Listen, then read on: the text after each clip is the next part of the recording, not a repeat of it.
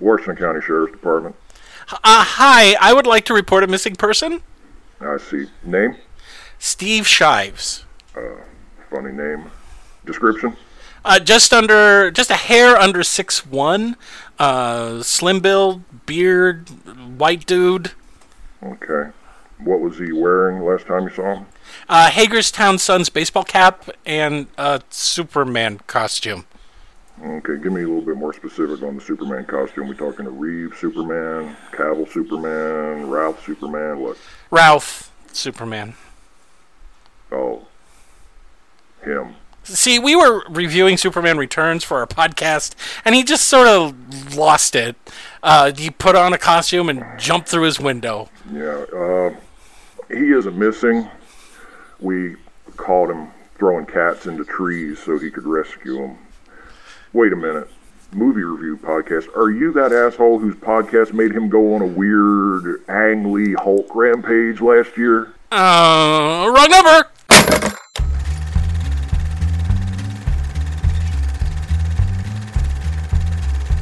Superman will never... Hello, everyone, and welcome to Late Seating. I am Jason Harding. And I'm Steve Shives. On this show, we take a classic movie and see if it lives up to its reputation, whether that reputation is good or bad. And this time around, its reputation is mixed.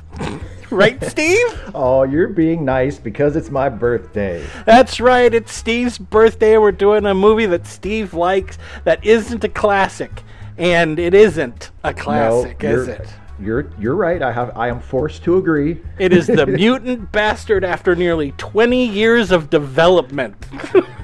That is also sort of true.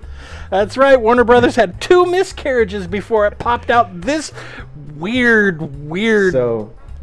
creature, right? It doesn't. Yeah. So sometimes it doesn't always work out the way you want it to. No, not at all. Hey, Yeah. Steve, what movie are we reviewing for your birthday? For my birthday, we are reviewing the 2006 superhero epic. Yes. I'm trying to control it, okay? It slipped out. I didn't mean to go. At long last, after years and years of jokes and jabs and jibes, we are finally reviewing Superman Returns. Yay! Happy birthday, Steve. Thank you. I know that this is costing you a lot of emotional labor. As everybody knows, I watch these movies twice, which brings the number of times that I've watched this movie to 4. The first time was with my twin daughters, where they cried a lot. Oh, so like me. The second time was by accident on Netflix, where I just thought, maybe Steve's right. Was he? We'll find out. And then 2 more times to review the fucking movie. So, Steve? Oh. Let's move on, shall we? Okay. Okay. Save that for later. Mm-hmm. Let's push it way down. Way down where it hurts. There you go. Steve? Mm-hmm. Do you have any trivia for this movie?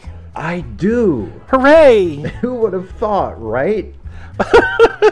So, as you mentioned already, Superman, in one form or another, was basically in development hell for the entirety of the 1990s. They tried multiple times to get a Superman live-action movie off the ground after Superman: The Quest for Peace came out in 1987 and just totally killed the franchise. It shit the bed. Totally killed it. And numerous directors and scripts were attached to the project at various times. Yeah. The ones that everybody sort of know about are Tim Burton was attached to direct for a while, and even got far enough into where he was actually in pre-production before that finally just didn't end up happening. That was the dark blue suit with the yeah. blood red cape, and the S looks like it's made out of knives. Yeah, and Nick Cage as Superman. And Nicolas Cage was going to be Superman. And also, the script for a while was to be written by Kevin Smith. That's And that was attached to the Burton version for a while, and then And to Burton threw that Smith's out. credit, he tried to write a Superman story. He did, and actually, for a draft, one of Kevin Smith's drafts has been available online forever, and it's not terrible. I've read it. It's not great. It's not like exactly what I would necessarily want in a Superman But it's movie, a draft. but it's not bad. It wasn't finished. That's Yeah. true. I think the version I read was one of the early drafts, and it wasn't bad. Like you could see how that it could have been sort of worked into a decent movie. He had a lot of demands put on him to write that script. Yes, he did. Yes, he did. John Peters, who remained the producer up until this movie, he was the producer on Superman Returns as well, had a lot of very strange ideas about what a Superman movie should have in it. Yeah, he did. And Kevin Smith had to sort of work through that. But anyway. But Smith was going to put Brainiac in it. Smith, yeah, the main villain was going to be Brainiac. I think there was going to be references at some point to the Bottle City of Kandor, which is this great old Silver Age Superman It was concept. going to be a movie written by a comic book fan. Yeah, and it, like I say, it may not have. There's a possibility that it could have turned into a decent movie. Yeah. And then when Bryan Singer was ultimately hired to direct what eventually became Superman Returns, he tossed out the most recent script when Singer came on was a draft written by J.J. Abrams, which I have also read and was just awful. Was terrible. And I'm not a J.J. Abrams hater, as people who listen to our show know. I don't think J.J. Abrams is a bad director or a bad writer, but his Superman screenplay was awful. I thought it was just dog shit. Yeah. What happened in that one? That one was the one where instead of being a scientist, Jor-El was like Kryptonian royalty, and he sent Kal-El to Earth not because Krypton was about to be destroyed, but because there was going to be a civil war. Right. And he wanted Kal-El to like be safe from the Civil War, and Right. Also Lex Luthor works for the CIA, and he's secretly from Krypton too. Wow. Isn't that a great idea? No. So Bryan Singer tossed that script completely out and hired his own directors, or his own writers, the writers who had Right. worked with him on other projects, and they came up with something completely new for Superman Returns, and that's the script that they wound up shooting. So yeah, long story short, they tried really hard. He gave for them what Warner's wanted. Yeah. A direct tie-in to the good Superman movies. Yes, exactly. Yeah. So yeah, it was a long time coming. For Superman movies. It was almost 20 years between Superman movies. How long? Most of the trivia on Amazon when I was watching it is about the other movies that weren't produced. Yeah, exactly. There were. I think there was a script at one point by Wesley Strick that was almost used, like that was the script for a long time that I think Tim Burton almost shot. So it was in development and went through several different creative teams before this finally made it on screen. So the restrictions, I don't know if this is part of your trivia, but the restrictions that Peters put on Kevin Smith was that Superman was never going to wear the Superman costume. Yeah, he wasn't going to fly. He couldn't fly. And that he had to fight a giant spider. He had to fight a giant spider. And also, eventually he also added, I want there to be polar bears. Yeah, Brainiac was supposed to fight polar bears. Yeah, I want to see a polar bear fight. Brainiac needed a funny sidekick robot. Yes, which is in the Kevin Smith draft that I read. Also, Superman was going to have a funny dog character like Chewbacca. Yeah, there was, it's just, okay, sure. Yeah, and Kevin Smith told a story about how early in his involvement, John Peters said, "You know who I would love to get to play Superman? I'd love to get Sean Penn to play Superman." And Kevin Smith why? And Kevin Smith was intrigued. He said, "Well, how come?" And John Peters apparently he said, "Oh, because I just saw him in Dead Man Walking, and he's got the eyes, man. He's got the eyes of a fucking killer." To which Kevin Smith replied, "Dude, it's Superman." It's Superman. Like, why would you want someone who reminds you of a killer to play Superman? But whatever. None of that ended up happening. So anyway, this is the movie we ended up getting after all these years of development. It is generally regarded as a flop at the box office, even though it actually outgrossed Batman Begins, which opened the year before and was considered a success. I think one of the reasons why Superman Returns is considered a failure, even though it made more money than Batman Begins, is because it had a much bigger budget. And also there were such high expectations. Like this is people were talking about this movie way before it came out. This was the first big screen Superman in almost 20 years, and the fact that it just did pretty good at the box office instead of being like, and also don't forget this was after Spider-Man and Spider-Man 2 that had been, and the X-Men movies that had been really, really, really successful. Like the original, the first Sam Raimi's first Spider-Man made $500 million in the United States alone. So, Superman Returns falling well short of that mark. Still a respectable gross, but nowhere near that level. It was branded as a failure because of that. Yep. So also because of the fact that it was a disappointment at the box office, there was never a sequel to the film. Nope. Which, given recent revelations about Kevin Spacey and Bryan Singer, is probably a blessing in disguise, because I only have to feel weird about one Superman movie that I like instead of a whole bunch. But there was never a cinematic sequel. But this past year, Brandon Routh did finally reprise his version of Superman. Unofficially, yes, he finally reprised his version of Superman on TV on the CW's Crisis on Infinite Earths crossover, which took place between all of the DC Comics TV shows as a part of the Arrowverse. And in DC Comics TV, where they get their heroes right. Where they know what they're doing, and for some reason the movies made by just people who love the out. Characters and the history of DC Comics and treat them with a certain amount of respect. Right. And know how to make it so that it's fun, but also you can have an emotional investment in it. It's weird how you can do that. But yeah, isn't embarrassed by characters like, I don't know, Killer Shark, King Shark. Yeah, Gorilla Grodd. I'm surprised Mr. Mxyzptlk hasn't shown up yet. I know. Well, you know what? They're doing a Superman show now, so maybe he'll show up in that. Cool. They're doing Superman and Lois. So maybe, are they? Which Cool. I'm super looking forward to, because the Arrowverse version of Superman, the non-Brandon Routh Arrowverse version of Superman, is awesome.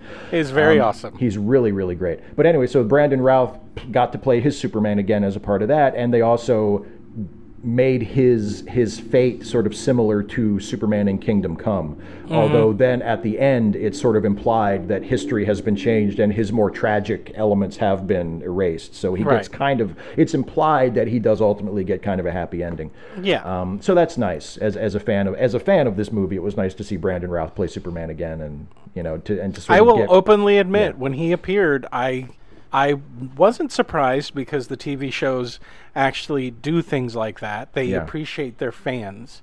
Yeah. And also the amount of care they took in incorporating. The plot of it is it's basically Crisis on Infinite Earths. If you're not a comic book fan, you don't know anything about it, but it's basically DC wanted to bring in all of its heroes from its different realities and put them into one reality, so that meant destroying the other alternate universes. And they did things like they incorporated 1960s Batman, the movies, the most recent movies, all of their TV shows, regardless of what channel they were appearing on. Yeah. Like Doom Patrol and a whole bunch of other stuff.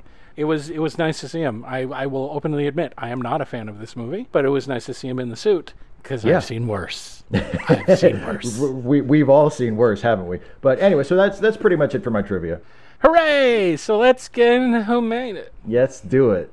Steve, you might want to plug up your ears, okay, baby doll? Okay, honey. Okay, I don't want to ruin your birthday, but here we go. I already know who made it. I know you know who made it, sweetie pie, but I just don't want to hurt you. Okay? You don't have to say nice things about the bad people.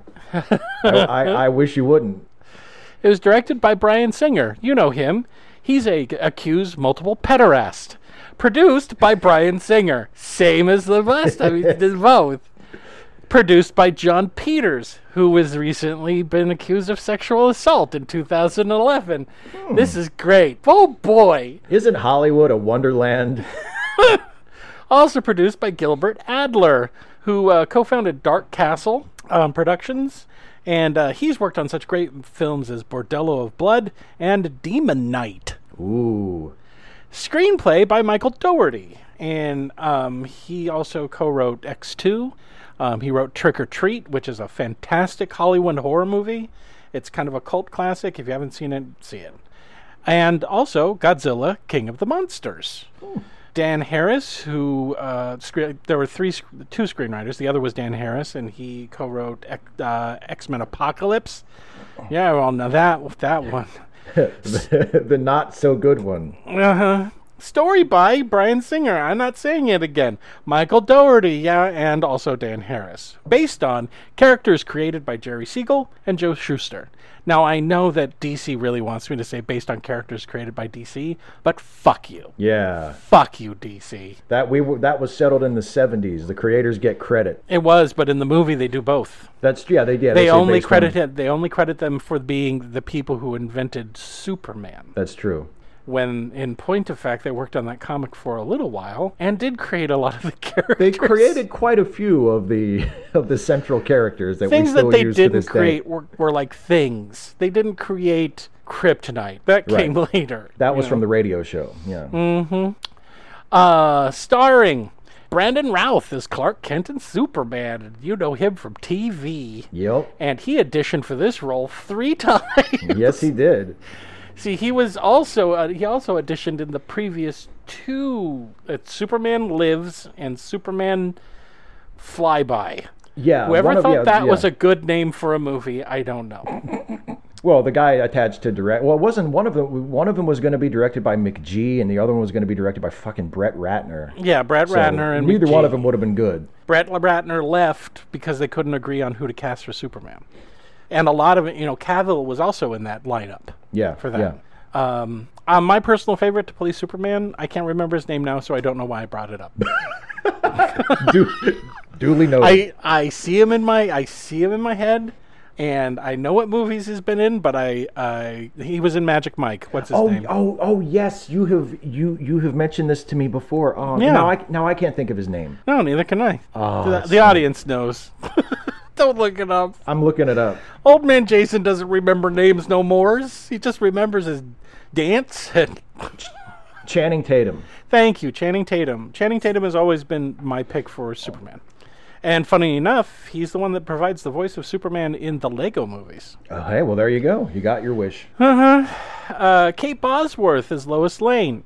And do you know some of the people that were up for this part? Oh, I know one of them was Amy Adams, who eventually played her in, who unfortunately played her in some later films. The other 2 were Claire Danes and Kerry Russell. Both would have been decent choices, I think. James Marsden is Richard White, and you know him from X-Men, Enchanted, and Westworld. He's a great actor. He's terrific, and he's really good in this. Frank Langella is Perry White, and you know him as Skeletor. Yes. He said he'd be back, just not as that character. And Dracula. He's played Dracula before, and Richard Nixon and stuff. You know who they wanted? Or they originally asked? Yeah, originally they wanted Hugh Laurie. Don't know why I'm asking him. He knows everything about But this he could. movie. It was because of House, right? He couldn't get away to. I don't know what his reason was. I think he was doing House at the time, and they couldn't get away, which is weird because House was also produced by Bryan Singer, so it's like. Yeah. Anyway. Eva Marie Saint as Martha Kent, and you know her from On the Waterfront and a long, long acting career. She has like 5 lines. Or maybe she doesn't have too many lines. She doesn't have a whole bunch. Yeah, not too many lines, no. Parker Posey as Kitty Kowalski, and she's the queen of the indies. Everyone knows who she is. She's been on TV. She's done tons of little independent films. Hey, Steve, I have a question. I have a question. So, sure. The premise of this movie is that it takes place 5 years after Superman 2. Yes. Right? That's the general idea. It's the general idea. Yeah. Okay, now I want you to picture Margot Kidder, who originally played Lois Lane. I can picture her in my mind. Okay, now put a bland smear of white, that is Kate Bosworth, next to Parker Posey. Between those 2 actresses, which one seems a better fit to step into the role that Margot Kidder created? You know, I would say probably Parker Posey. So how come she isn't doing... Oh, well, that's right. It's a Hollywood movie, and they want to correct all the mistakes from the 1970s. And Margot Kidder was a little too harsh. And they need to make Lois Lane dumb and deceitful and, Just an awful person all around. So, and we don't want her to look like Margot Kidder either. I don't get it. Every time I see Margot Kidder every time I see Parker Posey in this movie, I can see her playing that part, right? She would have been great. I agree. If it was written a little bit better. Yeah. If it was written a little bit better. She definitely is a better fit for the Margot Kidder type Lois. I agree completely. Yeah. The only way that she resembles the Margot Kidder type Lois is that people mention how she's the tough as nails character. There's nothing like that present here, but they mention it, so I guess it's the same person, right, Steve? Yeah, well, it is. She is supposed to be the same person. Yes. Aha. Yeah. Cal Penn as Stanford, and you know him from Harold and Kumar and TV. And he worked for President Obama. Yeah. He's a decent dude. Yeah, he is. Sam Huntington is Jimmy Olsen, and you'll know him from Being Human. It was on TV for a little while, and he did a bunch of other TV. One more. No, there's more than that. Kevin Spacey is Lex Luthor, and you know him. He's an accused multiple pederast. Yeah, and he's in the movie a lot. And he's ruined so many of my favorite movies that I'll never see again. I'll never see The Usual Suspects again. And I'll have to stop watching Seven at a certain point in the film. And we're done. Marlon Brando is Jor-El. Yeah, they dug up the corpse of Marlon Brando, sucked his ghost out, and shoved him in the movie, didn't they, Steve? He's dead, so we can't sue him for extra money now. That's right, baby. They got the rights to use his likeness, and they stuck him in the movie. Tristan Lake LeBeau as Jason White, the little kid. Yep. Nothing. He went on to do a soap opera or some shit. Oh, good for him. Peter Wilson as the NASA spokeswoman, Bobby Faye. Jack Larson is the bartender. Hey, Steve. Yeah. Who's Jack Larson? What's he famous for? Why do you get such a tiny part where he's with Jimmy Olsen most of the time? Jack Larson is, for my money, the best live-action Jimmy Olsen ever. He was Jimmy Olsen in the 1950s Adventures of Superman show with George Reeves. That's right. Yeah. Also, Noelle Neal. She plays Gertrude Vanderworth. She has one of the ickiest lines in this movie. Steve. I know just which line you mean. Why is she famous? What else has she done? She was Lois Lane for most of the Adventures of Superman TV series. She wasn't Lois in the first season. Serials. And the serials. That's right. Yes, that's right. She was the serials. The first season of the Adventures of Superman show, Lois was actually played by Phyllis Coates, who was awesome, was a fantastic Lois. Noelle Neal was also a very good Lois, but I prefer Phyllis Coates. But yeah. Richard Branson as the engineer aboard the space shuttle. Blink and you'll miss him. He's the rich guy who just wanted to be in the movie. And Ian Roberts as Henchman. He's an Australian rugby player, and he's in this because I guess he looks tough or something. I don't care. He's mean looking. Music by John Ottman. Actually, the original theme, the one that we like, is from John Williams. But he's also done all of the other Bryan Singer movies. He's probably a pederast. He's been to those parties. I don't know, but maybe, possibly. I don't. Yeah, John, if you're innocent, choose better friends. If you're a good dude, I apologize. Yes. Cinematography by Newton Thomas Siegel. He's done a lot. He's done a lot of movies. Edited by John Ottman. Yeah, that's right. John Ottman is not only a composer, but he's also an editor. Yeah. So he had two chores on this movie. He's a double threat. Make this make sense, and two, try to make music that sounds like somebody else. And also Elliot Graham, and his most recent movie of note was Captain Marvel. Ooh. Production companies: Legendary Pictures, DC Comics, Peters Entertainment, and Bad Hat Harry Productions. Are they even a thing anymore? Does he work? Bad Hat Harry Productions is the one that Bryan Singer has, and I don't think they do anything anymore. I don't think they're getting too much work these days. Nope. Distributed by Warner Brothers Pictures, it was released on June 28th, 2006. Running time, fuck you. That's not what it says. Yeah, well, that's what I see when I see the number of minutes. That's what my heart tells me. That's what I see. I see numbers, but they kind of squirm around on the screen and turn into fuck you. They give me the finger and spit at me and laugh in my face. 154 minutes. Budget, $223 million. Box office, $391.1 million. So it did make its money back. It wasn't a super hit. It was in the top 10 for the year. Yeah. But Warner Brothers was like, not everybody loved it. And we worked this long on this? We're just going to reboot it probably in about 5-6 years. And then everybody's going to hate that one too. Uh-huh. Never before has such a simple character been so fucked over by Hollywood. Why can't we make a Superman movie that people like? Mm-hmm. We did it twice. Weird how they stuck to the character. Well, and it's like weird how they can do it on TV. Uh-huh. Like there have been multiple Superman live-action TV shows that have been pretty good. But every time Hollywood gets their hands on them, they fuck them up. Yeah. Oh, well. All right, Steve. Yeah. You go ahead and put on the cape. Way ahead of you. I'm going to put on... I can't even do that. I can't even dress up like Lex Luthor in this No. movie because it makes me feel gross and You dirty. don't want to. You don't want to. What? You could be Perry White. Oh, boy. Fewer, Yay! fewer lines to learn. You know what? I'm going to be the actual hero in this movie. Oh, okay. And I'm going to dress up like James Marsden. Oh, you're my second favorite character in the movie. He should be your first. I Anyway. We'll get to that. Anyway, let's fly. Let's fly. Yes, let's fly. Into the world of Superman Returns. Steve, take it away. Yay!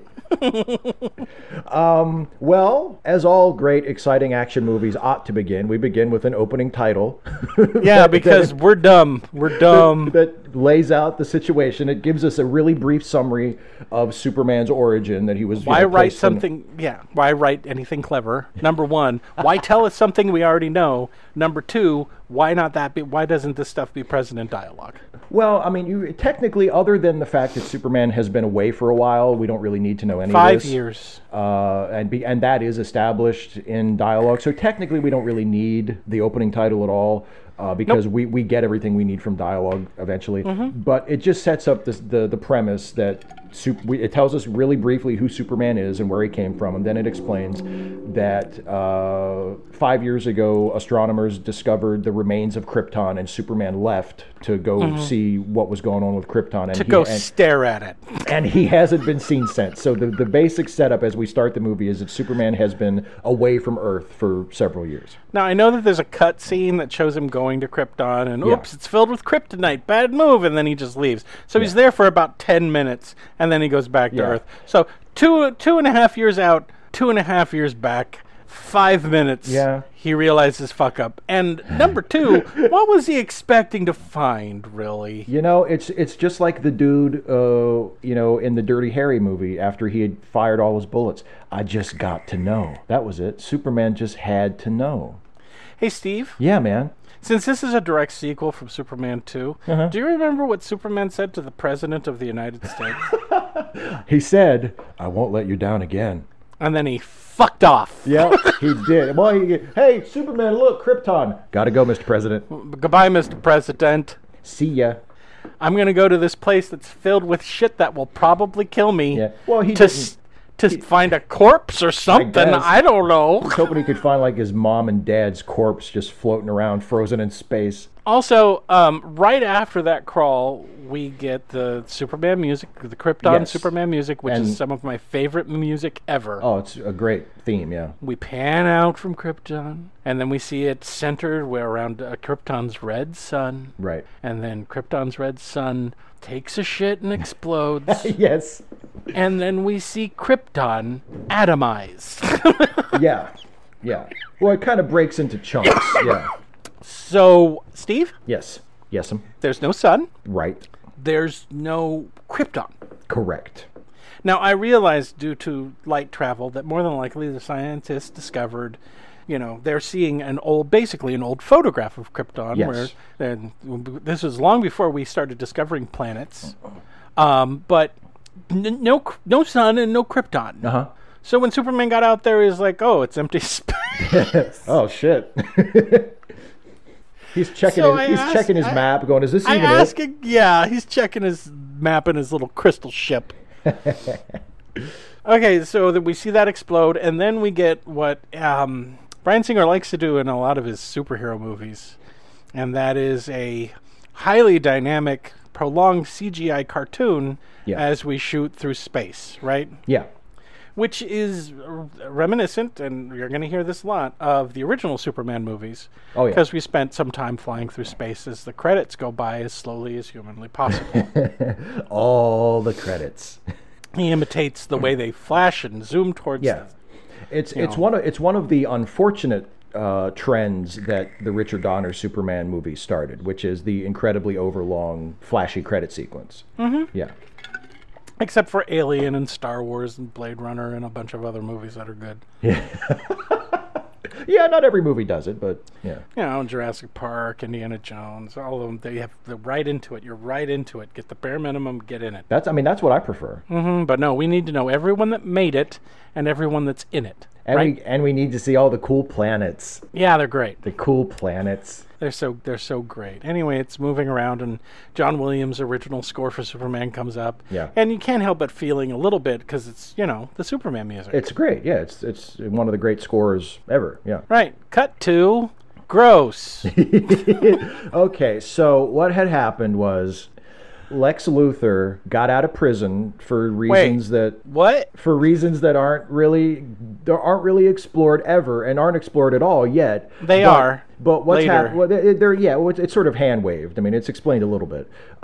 Lex Luthor has married a rich old widow, and now she's dying. Yeah, and he fucked her. He fucked her a real lot, good. Apparently, he fucked her real good because he wanted that parted money. those elephant ears and went to town because he wanted that money. God damn it, he wanted She's that got money. two little Pomeranians. Yeah, and her family is outside the bedroom door pleading with her that he's a fraud and he's a con man and he just wants her money. And she's inside basically saying, you fucked me so good. You get all my money. And he's like, cool. So she's signing and he married her. He married her, yeah. So she's signing his contract to give him the inheritance, and she, of course, because it's a movie, she dies in the middle of signing it. So Lex picks up the pen in her fingers and finishes signing her signature. Immediately takes off his wedding band, drops it in the glass by the bedside where her false teeth are. Right, despite the fact that we saw her teeth while she was talking. Well, they were her spare set. I get it. And he goes out into the hallway, and we see Lex, and he's got a wig on. We know because we know Lex wears a wig, and because the past good Lex Luthor, the past Lex, the Gene Hackman Lex, which theoretically this is the same version of, always wore a wig. So and all the family's shocked outside the bedroom, and they're all like staring at Lex. Lex pulls off his wig, revealing his bald head, gives the wig to a little girl, and says, "You can have that. The rest is mine." And the little girl screams bloody murder. Mm-hmm. I don't know. I think it's a good Hey, scene, Steve, do you remember how many life sentences they said Lex Luthor received in Superman 2? I believe the line in Superman 2 was life plus 25. Nope. So that's not the line. He was serving 56 consecutive life sentences. Well, that's even more. Thanks, Steve. But somehow this rich old broad managed to get him out of a maximum security prison. Yep. Because good behavior. Sure, actually, we find out a little bit Yeah. after because it's Superman's fault. It's a little bit Superman's fault, yeah. It's mostly Superman's fault. Yeah. Anyway, so he's leaving, and we cut to there's a boat model. Yeah. And then we cut to Kansas. An old lady's farting around in her house, and then she sees a nuclear bomb go off in her cornfield. In her cornfield, and she's like, "Let me drive out and see what that's all about." Oh, my sonny boy's probably home, and she goes out there. That'll be Clark. And we see a ship that looks almost exactly like the same ship that he arrived in years before, Right. in Superman 1, and he comes stumbling out. And they then they sit down, and she said, "What'd you see?" And he said, "This is a graveyard." And what he should have said was, "It's just a blank, empty void of space. There was nothing." There's literally nothing. Like nothing. And she's like, "Oh dear." Well, I told you not to go, you dumbass. Yeah. What do we cut to next? Do we cut? Oh, he has a flashback. He has a flashback to when he was a kid. And Why? Well, do you want to know why? Why? There is a very good reason why. Is there? Yes, absolutely. Because it sets us up for how Jason is able to push the piano later in the movie. What? Because, okay, let's describe the scene. He flashes back to when he was a little kid, maybe, he looks like, what, about 10, 12 years old, something like that? I don't care. And he's running through the cornfield, and then he's jumping. At inhuman speeds. Yeah, at like really super fast speeds, and he's jumping, like super far, right? And he jumps, and he kind of trips over the roof of the house and goes tumbling through, crashes through the roof of the barn, and right as he's about to smash into the floor of the barn, he stops and he realizes that he's levitating. And so presumably we're led to believe this is the first time he's ever done this, because he doesn't quite know what's going on. It's like just pure instinct, like the power just kicked in. So he discovered he was able to do something that he didn't know he could do, and if we take that this is the same Superman as the Christopher Reeve Superman, didn't learn to control for many years later, because he still wasn't flying at the beginning of the Christopher Reeve Super. He didn't fly until he actually went to the Fortress of Solitude. So he discovers he has this ability that is triggered by instinct that he can't really control at will. And that, to me, is there not only to just have a cute little Superman flashback, but also because later in the movie, which we'll get to, Jason, who turns out to be Superman's kid, demonstrates having super strength. And he only does it once, but he does it in a very stressful situation. So I feel like that's meant to set us up for the fact that, sometimes the superpowers come out and you can't control them, but they come out in when you need them to happen. Yeah. Yes. In this scene when he's talking to his mother about what he found on Krypton. Yeah. Why does Superman have a flashback to this funny little scene of him running around in a cornfield? It's not the same scene. He has the flashback when he's out playing with the dog. Oh, right. When he throws the ball. Yeah.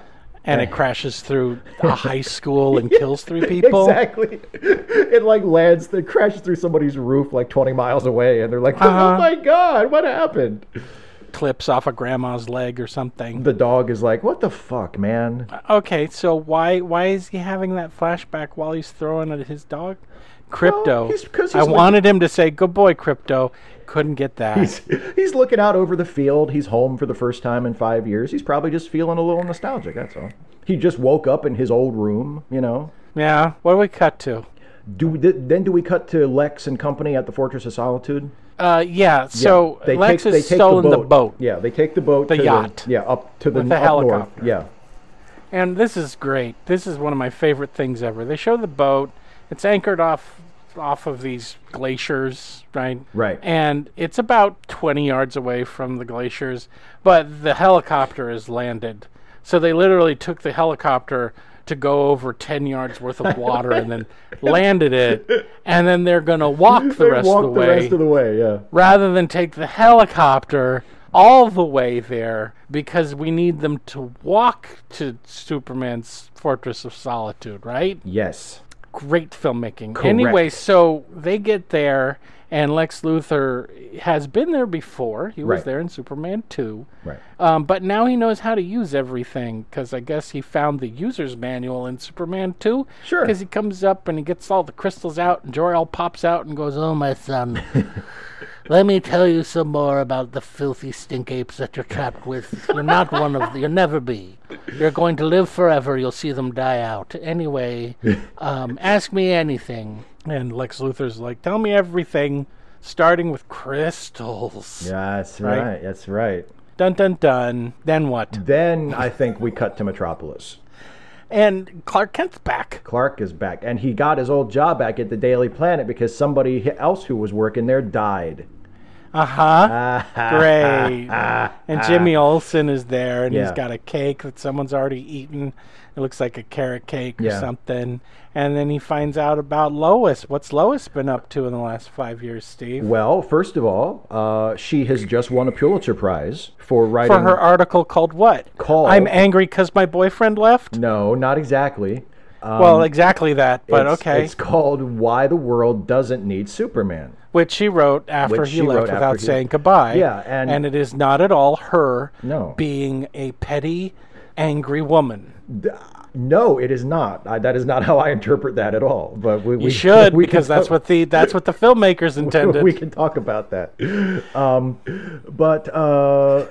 We're going to talk about it. I bet we are. And also, she has a son. Oh, yay, a son. And a fiancé. And her fiancé is Richard White, who is Perry White's nephew, who is also one of the editors at the newspaper. Right. And Superman's all like, what? She didn't wait for me?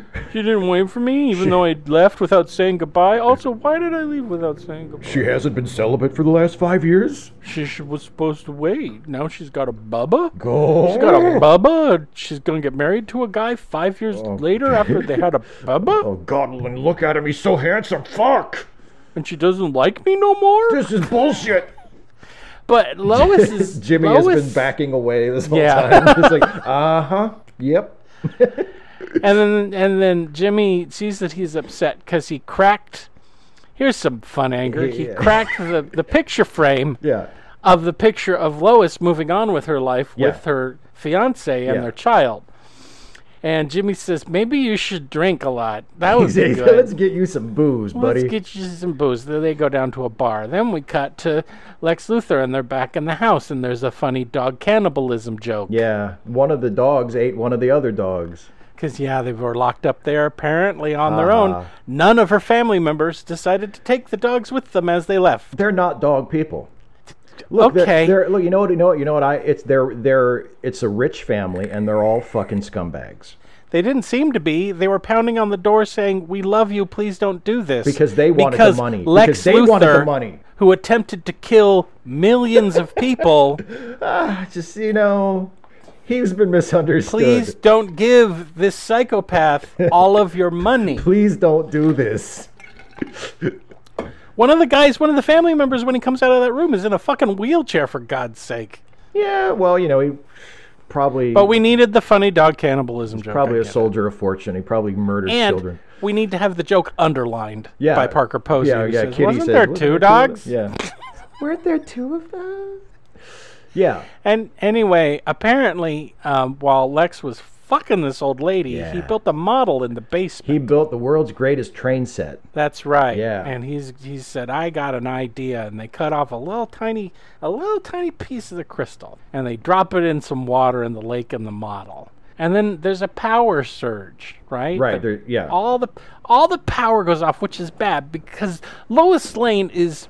Apparently, NASA has lost its fucking mind. Because they're going to launch a space shuttle from a 747. Yeah. And so this brand new space shuttle is on top of the 747, and NASA said, you know what? Let's just pack that 747 with as many reporters as possible so that if anything should go wrong, they'll all die.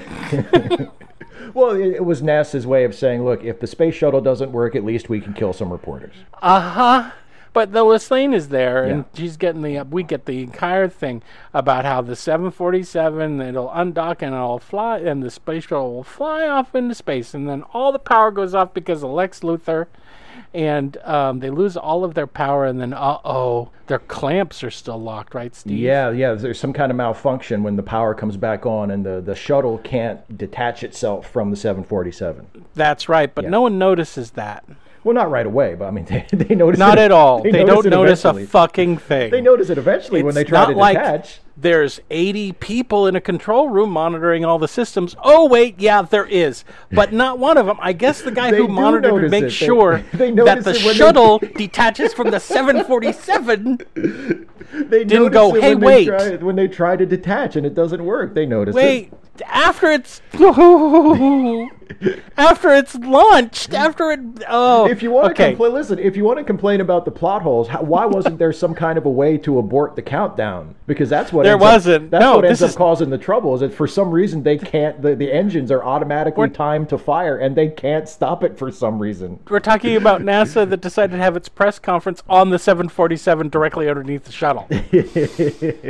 Meanwhile, everything is going weird and crazy in the basement, and then all the power goes out, and Clark Kent and Jimmy Olsen are in a bar, and they're like, "Oh no, a calamity!" And that's when we get the John Williams music again, as Clark he's got to save him, right? This looks like a job for Superman. Because, the shuttle won't detach, and its afterburners have gone off, and it's taking the 747 into space. Yeah, that's not good. It's not. They're not supposed to fly in space, those 747s. Those 747 is traveling at such a speed it should have torn itself apart, but it's going into space. Yep.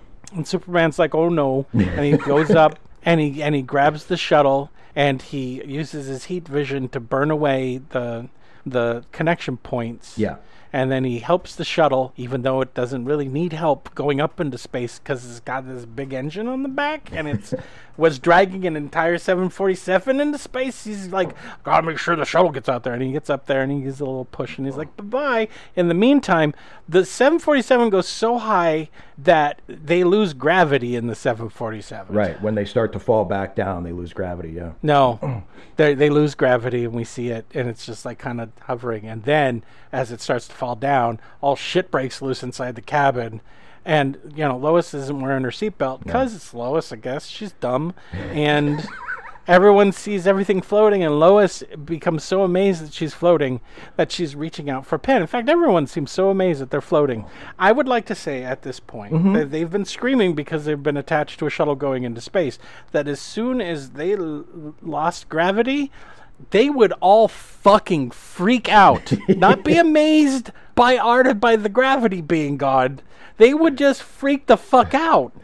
But then they start diving down. Now the tail has been on fire because the shuttle started shooting and it caught the tail on fire.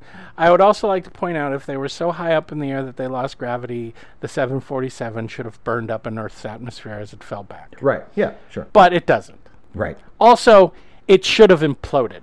But that didn't happen either. There are all kinds of things that would happen if this happened in reality, for sure. Yeah. So they're all screaming and falling back to Earth, and then Superman realizes, oh, maybe I should have concentrated on the 747. Whoops. There's only like 4 dudes on the shuttle, and the other one is packed with you. Now Superman's like, time to see if I still got it. And Superman goes down there, and he's kind of rusty. He doesn't. Yeah, it takes a few tries for him to finally get the situation under control. Yeah, the 747's in a kind of a flat spin, so he grabs one of the wings, and the wing shears off. And he's like, oh no, and now it's really falling bad, and the other wing breaks off. And he's like, whoa, no, what am I going to do? And the tail forgot that it was on fire at some point, and he gets in front of it and is going to slow it down because it's about to crash into what, Steve? A baseball stadium. Da-da-da-da-da-da. Yeah, baby, America. God bless America. Next up, number 00, death. But he stops it, right? Yeah, exactly. And he slows it down. And it lands safely on the baseball field. And this whole sequence, we're introduced to a brand new Superman character. CGI Superman. He sure is good at stopping planes. Yeah, he sure is good at living right in the middle of the uncanny goddamn valley, isn't he, Steve? Anyway, he grabs it, and he lowers it back down, and he goes on board, and then he rips off a line from Superman 1. Yeah. And Lois sees him, and she's like, oh, he's back. I guess I do like him again. And then she faints. Right. Because of all of the fucking lies that she's been telling over the last 5 years.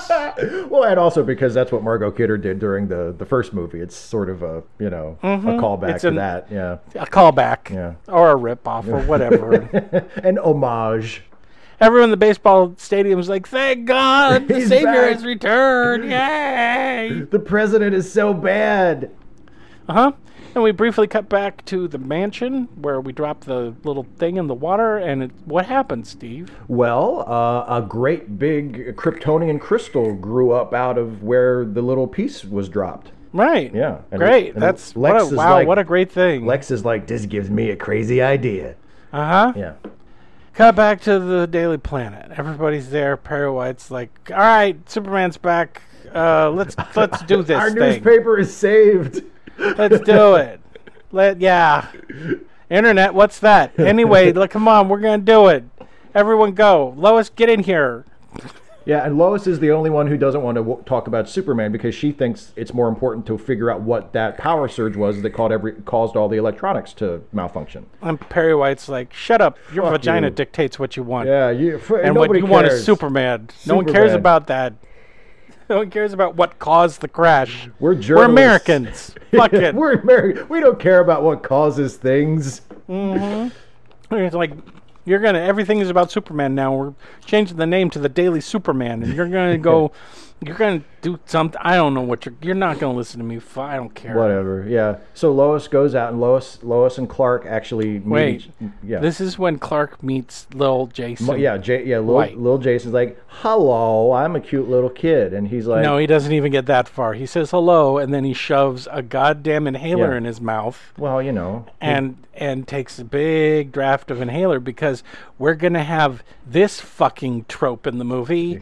Kid who doesn't really need an inhaler always, well, not always, but using an inhaler once to signify that he's sickly and weak. I don't really need it. This thing is full of cocaine. Dear everyone, here is the message that sends. Number one, if you use an inhaler, you're sickly and weak. Number two, you don't really need it. Right, Steve? Well, I mean, I never really needed mine. I'm surprised there wasn't a scene where he reaches up his inhaler, looks at it, and then throws it over his shoulder. Crushes it in his fist. Quick question, Steve. Yes. How old is this child? I have no... He's supposed to, maybe 4 or 5, something like that? I mean, if he is who they say he is, he's less than 5. He's got to be less than 5. He's got to be less than 5, but he don't look like no fucking 4-year-old, does he? Not so much. Well, he grows. Or a 5-year-old. He grows fast, Okay, before we keep going, I just want to know, how much slack do you have? I want to make sure you have plenty of slack to cut as we continue on with the plot of this movie. Oh, no. Do you have enough? I got enough. Okay, good. Yeah. Anyway. I got plenty left, believe me. No matter who his father is, he's got to be almost 3 to 4 1/4 years old, right? Yeah. Right. Not even in school yet. No, you wouldn't think so. No. No. Anyway, he meets him, and he meets Richard. Yeah. Is that his name? Yeah. Who is a really great guy. And boy, he has a great introduction, doesn't he, Steve?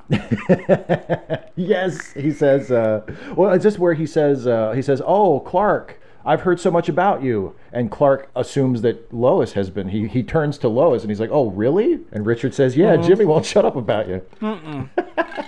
I'm talking about Richard's introduction, in which Lois says, "This is Richard, my fiance. Oh, yeah. He's a pilot and he likes horror movies." Oh, that's right, yeah. And Clark goes, "Whoa," like, "Oh, really impressive." Yeah. Mm-hmm. Yeah. Anyway. I mean, I thought it was fine. So Lois has decided she's going to investigate the power outage anyway, right? And then we have another homage when Superman shows up at Lois's place. Well, no. He shows up at the Daily Planet. Well, is it? 'Cause she lives in a house now. Yeah, outside of the city. Yeah, Lois goes home and Superman goes to her house. Oh, we forgot about all the stalkery stuff. That's right. So earlier on, when Richard and Lois are having a private conversation in another room with Perry White, he eavesdrops. Yes, he does. Funny, my Superman respects other people's privacy, but I guess it doesn't apply to him in this movie. Then he watches her go up in an elevator with his X-ray vision, because he can do that because he's Superman. And it's gross, and I don't like it. I don't like it, Steve. I know.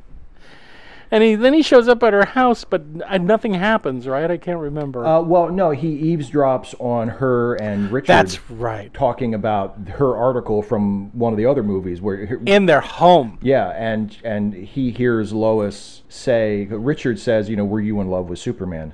And Lois tells a very loving, very kind lie to Richard and says, no, I wasn't. And Superman hears this standing outside and is sort of stung by it and flies away. And it flies away because that's what you get for stalking someone, you creepy weirdo. Well, I mean, exactly. I wouldn't have phrased it quite that way, but yes, I think that is He's the point. a creepy weirdo, Steve. The point of that scene, I think, is, well, that's what you get for eavesdropping. No, it's not. Absolutely it is. Absolutely It is not. Absolutely it is. Why does Superman need to learn that lesson, Steve? We can. Well, I'll explain all of this when I get to my review. But it's great. clear that we have radically different interpretations of the film. Oh, we do. Anyway, so Superman shows up at the Daily Planet, and he's like, "Hey, Lois, I'm sorry I didn't say goodbye." And she's like, "I wrote a whole article because you dumped me." And he's like, "Oh, that's too bad. Let's fly around like in Superman 1." Yeah. And so they do it, and thank God there isn't a word poem in this one. No, there's not. It's a lot shorter than the first one. But it looks like they're going to kiss. Mm-hmm. But they don't kiss, right, Steve? No, Lois stops and steps away, and she says, "You've been gone a long time, and Richard is a good man." That's right. Richard's a better man than you, Superman. And Superman's like, "Okay," and he flies away. Yeah, he's like, "Okay, I'll kill him. I'll kill him. Don't get used to him. I'll kill him." Do me a favor, Lois. Next time you see him, kiss him goodbye. But Lois is like, I'm going to investigate the power outage, so she does her sleuthing skills. And this takes like, I don't know, an hour and 2 hours maybe of her just finding stuff out. A neat little montage of Lois on the phone. Mm-hmm. Yep. Meanwhile, Superman's all grumble bumble because his girlfriend isn't his girlfriend no more. Right. And he can't possibly meet anybody else. Anyway, so she's like tracks it down to this mansion, right? Yeah. And she won an award for her she won the Pulitzer for this her article. Fucking illiterate has won an award because she thinks that she doesn't know how to spell, which is a carryover from the first Superman movie. Yeah. It was funny. How many F's in catastrophe, yeah. And everyone said, Perry White's, we're going to meet you there. And so she dresses up in a gown, but she's going to run down this lead, right, at the mansion. Right. So she's wearing a super pretty dress, and she has her son with her. Right. She has her son with her. That's right. Steve. Yes, she does. Why? Because she had to pick him up from daycare or something, I guess, and School. Yeah. 4.5 years old. Yeah. Maybe 4 and 3/4 in school. Right. Anyway, by the way, when we're introduced to the fact that he takes his inhaler, he also is taking a laundry list of other drugs. Yeah, and he has like food allergies and stuff too, because during the eavesdropping scene, they've ordered Chinese food and he can only have like rice and snow peas because he's allergic to a bunch of stuff. So. Yeah, he's in hell. Yeah. Anyway,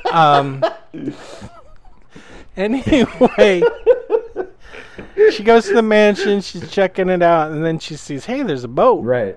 There's a boat at the dock. I know. Instead of leaving my son in the car, I'll bring him with me and check out the boat. That makes sense, right? Sure. I'll just trespass with my son wearing an evening gown. That'll be great. And she gets on the boat, and she walks into a room, and she sees some wigs. Oh, by the way, she wanders around this boat, which feels like fucking forever. It's a big boat. For her to discover the thing we already know. Anyway, so she gets into a room, and it's got, like, wigs, right, Steve? Right, little mannequin heads with wigs, yeah. Yeah. Oh, we forgot something, Steve. Oh, what did we forgot? Lex Luthor steals some kryptonite. That's right. Yeah, he steals kryptonite. And we also forgot to mention the actions with the bank robbery scene where Superman flies in and stops the bank robbery. Yeah, because we needed to have some stuff in there in which someone shoots a gun at Superman and we're reminded that he's bulletproof. And someone shoots a gun right in his eye and it just bounces off. Yeah. And then Superman looks at the man like he's either going to kill him or rape him. Yeah. I don't know. I never remember old Superman looking at anybody with any sense of menace. Ever. I see, this is again our different... Not even General Zod, while the three of them were kicking his ass in Superman 2. This again is a case of our interpreting the movie differently. I know exactly the look you're referring to. I don't interpret it as a look of menace. He does it a few times. I don't... He does it What is he doing? Having a poop? What is he doing? It's not. I don't look at it as menace. I look at it as sort of like him looking at the guy going, see, like, didn't work out the way you didn't work out the way you thought it would. That is not that look. Oh my God! If I took a frame of those eyes and said, "What is this person feeling?" the other person would say, "Well, they're either constipated or they're about to kill somebody." I don't know what it is. Anyway, well, so as a distraction for stealing this kryptonite, he puts his assistant Kitty in a car dressed like someone from 1930, and the car goes crazy, and Superman saves her. Right, because the brakes are out. The brakes have been cut. Yeah, and Kitty likes him. Yeah. And then Kitty comes back, and she said, "You're an asshole. You said we're going to act like the brakes have been cut and not to actually cut the brakes." And Lex Luthor is like, haha. I'm Lex. I don't care. I've got kryptonite now. Yeah. Anyway, let's go back to where we were. Yes. She sees Wiggs, and then Lex Luthor is coming out of the bathroom brushing his teeth. Yeah. And he's like, "Oh, Lois Lane, a little kid. I guess I'll kidnap you." Even though I'm legally out of prison, I don't think you've seen anything, and I don't really need to kidnap you at this point. I'm Lex. Because that would guarantee that Superman would probably come to find you, and maybe I don't want that hassle. Oh, wait, yeah, I have an awful plan for Superman, so it doesn't matter, right? Yes, exactly. So Lex is now captured her, and Richard has noticed that Lois is gone. Yeah. And no one knows where she is because she didn't show up to the awards. And Clark's like, "Yeah, let's use the internet." And he's like, "Yeah."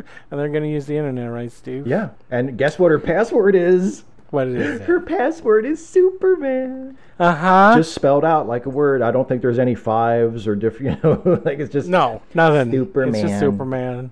Anyway, back on the boat, Lex Luthor has a huge exposition. He monologues. He monologues the whole thing. He's explaining his evil plan. What's his evil plan, His Steve? evil plan is to take one of the Kryptonian crystals that he stole and shoot it into the sea, and then stick it into a condom made out of a kryptonite condom, right? And shoot it into the sea and let it grow into a gigantic new landmass, which will destroy almost when it's fully grown. Will destroy all of North America and some of Africa and Europe and because it'll displace all that ocean and everything will be flooded and and apparently Lex's plan is that eventually people will want to buy this real estate from him. So that's Lex's plan. Because he stole all these crystals. Yeah. And he said, we're going to be so technologically advanced that no one will be able to stop us, and then they'll want to live here, and I'll make so much money. Right. So in Superman 1, Lex Luthor had a real estate plot. Right. In Superman 2, he was willing to help General Zod for real estate. Yeah, for Australia. And in Superman 3, it's another real estate plot. Yes. Okay. I mean, do you complain if in every story where the Riddler is the villain, he's doing riddles? I complain when we keep using the same villain over and over and over again. He has a pattern that he sticks to, you know? I get it, but how many Riddler stories have we gotten? One. Okay, so... Well, in movies, but I mean throughout the years. Yes, in movies. Anyway. And it wasn't even good. He has another wacky real estate plot. Yeah. Right, and while he's throwing the kryptonite around, he notices that Jason don't like the kryptonite. Yeah, well, so I don't know if it's that or he just notices that he seems to notice he suddenly notices Jason and he says, "Who's that boy's father?" And Lois says, "Richard is his father." And Lex goes, "Are you sure?" And then he waves the kryptonite in front of him, and it doesn't really seem to have any effect on him. Nope. But Lex was just kind of, I wonder if he's whose kid, and he's like kind of waving the kryptonite at him just to see if it'll do anything. Yeah, and so then he leaves her with the crystals and means to communicate. Yes. But he's also left a henchman. Yes. Right. With a hilarious tattoo on the back of his head. I was wondering if you're going to bring that up. It's a hilarious tattoo of a delightful clown. In high irony, Bryan Singer has a character that plays piano with a little boy, and tattooed on the back of that little boy's head is a tattoo of a multiple child killer, John Wayne Gacy. Steve? And the guy, can I tell you, the guy can play the piano. Oh boy, can he? Because here's what happens. Lois says, I need to get word where I am. I will endanger my child. So he says, can I play the piano? And she says, yeah. And the guy says, yeah. And then the creepy guy sits down and starts playing the piano with him. And then she steals the crystals, and she manages to get a fax away that gives her location, right? Right. But Lex has shot his rocket into the ocean, and that causes another power blackout. Right, and it blacks out everything, including the fax machine. So all night long, Clark Kent and Richard have been looking for Lois. Right. On the computer. Superman has been on a computer all night looking for Lois, right? Yes. Superman has been surfing the web. Who we've already shown can listen to everything on Earth by just floating above it in space, right? There's a scene where he's just sitting there listening to everything, right? Oh, yeah. Yeah. He couldn't float up and listen, maybe hear Lex Luthor talking to her or something? Maybe he could have, I don't know. Anyway, so the kryptonite thingy starts growing, and all the power goes off, and they're like, oh, the power went off. And then they get the fax when all the power comes back on, and it says help or something with her longitude and latitude where she is, right? Yeah. And then he decides, okay, I'm going to go get him. And he turns into Superman while flying out of an elevator, and he starts going to where he believes she is. And then he uses his X-ray vision, and he sees that a big crack is heading towards Metropolis, right? Right. Because Lex has launched the crystal, and it started to do its thing. So it's causing like this major earthquake. Yeah, and meanwhile, Lex Luthor has So what happens is the bad guy with the bad tattoo finds out what Lois Lane has been doing and starts to beat her. Yep. Starts to beat her. And her son is sitting there hyperventilating at the piano for, 10 minutes while his mom is being beaten. And he's a little kid, man. She gets thrown across the room, and then the guy picks up some rock. Yeah, it's some kind of paperweight thing, like a big heavy rock looking thing, yeah. And he's about to kill her with it. And then the piano flies across the room and kills him, right? Yeah. And we're like, oh, he's Superman's kid. And Lois Lane has been lying to everybody, especially the man who thinks it's his kid and she's going to marry. Right, Steve? Apparently. So that seems to be the case. Let's pause for one second. Okay. Lois Lane has sex with Superman in Superman 2. Yes. Superman either leaves right after that, like immediately after that, right? Right. She finds out she's pregnant, right? Yes. She hurriedly finds some chump to be the dad to this kid.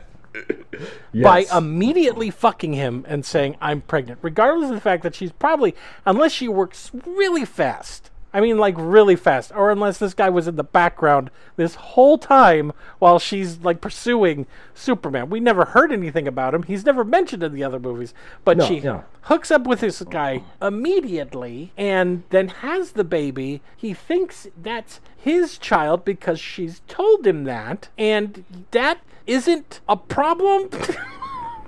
Well, no, it is a problem. It's not a very nice thing to do. It's not just not a nice thing to do, Steve. It's a questionable decision. I'm not going to argue with that, but I don't think it makes it a bad movie. It's very clear that she knew. It's very clear that she knew. It seems that way when she near the end when she we'll get there when she tells Superman the truth. Yeah. Anyway, so they throw her and the kid into the pantry. And they lock the door, and they lock it. And you're like, okay, so the kid's super strong, just bust the door open, kid. Nope, he sits on the ground and eats olives. All Lois had to do was turn to her sickly little super strong child and say, they're going to kill me, they're going to kill mommy and you if we don't get out. And then he would break open the door. Or ride away on a motorcycle. I don't know which one it is. Why is someone in your room with a motorcycle? Anyway, Superman turns back to Metropolis because people's lives are in danger. Right. And he does a whole bunch of stuff, right? Yeah. Oh, yeah. What he does is he catches a bunch of stuff that's falling down. He saves Perry White's life when the big globe on top of the Daily Planet building breaks off and a big sign breaks off. Yeah. And then there's a gas explosion and he blows that out because he's Superman. And what else? I think that's everything. I think that's about it, yeah. Meanwhile, the real hero in this movie, Richard, has gotten into his plane and he's flying out there, right? Right. Yeah. Yeah. He flies out to the ship. Yep. And he gets to the ship and he finds them, and they're like, "Yay!" Right? Yeah. But okay, so Lex Luthor has taken the helicopter off the boat and left the boat behind. Yeah. And this big continent is now rising up, and it's got all these spikes, and the boat that they're on gets spiked. Right? Oh yeah. And splits it in half. They all fall back into the pantry because Richard was right there at the pantry door, and then they all fall into the pantry, and you're like, uh-oh, and it gets spiked into the air, and then the ship breaks in half, and their half of the ship falls into the water. Oh, no. And they climb all the way up, and they're just about to get out, and the door closes, and it hits Lois in the head, and it's filling up with water, and they're gonna die now. They're all gonna die, including the super strong kid who's useless. Anyway, then Superman shows up and pulls him up out of the water, right, Steve? Yeah. And he grabs Richard's arm, and he lets the ship drop, and then he carries them back to the plane. And I don't know, is this in your scene? There was a weird cut in this scene. Okay. As he's lifting Lois up and is about to put her into the plane, there were like 3 frames of black, and it cuts into the interior of the plane. It's a jarring, sudden cut that I don't remember the 3 frames of black. Okay, it must have been on the Amazon print. Yeah. Because it was jarring for me. I went back to make sure I didn't see it, that it was that does sound a little jarring. I don't remember that. I wanted to make sure that it wasn't the internet fucking up, so I went back and checked it again, and it happened again. So it was just that's weird. Because I watched it. I watched it on Amazon for this too, and I don't remember that. But okay, that's weird. Yeah. Anyway, they get into the airplane. Right? And Lois is knocked out. And he's like, "You guys, I'll help you fly away. You guys fly away. I'm going to go get Lex Luthor." And he's like, "You got it, bud." And he flies away. And, I just can't. I can't do this scene. What happens next? So Lex Luthor is like, "Yippee, I got an island." And Superman shows up and he lands on it because Superman's an idiot. And he walks up to Lex Luthor and he's like, "I'm going to stop you." And Lex Luthor's like, "Punch!" Right, because it's nothing, because like the island is like half kryptonite. So right. Yeah. And he's like, "It's kryptonite." And now it's going to be like Jesus when he gets beaten up, right? And they beat him up a lot. And 3 guys surround him and start beating him up. And when I saw this in the movie theater in 2006, all of the children whose parents have fond memories of Superman 1 and 2 about the fights and all that other stuff, suddenly realized that this movie wasn't made to include their children. No one bothered to tell them that because all they heard was, "This is part 3. It comes right after Superman. So in tone, it's probably going to be a lot like it." No, because this movie is made by a fucking sick pederast who wants to upset children because that's what he likes to do. So kids started to freak the fuck. First of all, they woke back up again because there was a lot of talking before this. And they woke up to, Superman being beaten up, basically, right? They make yeah, they beat the shit out of him. They beat the shit out of him. Oh, yeah. And you're like, oh, this is a tone shift, and these kids aren't digging it, and I'm not digging it. This is me internally.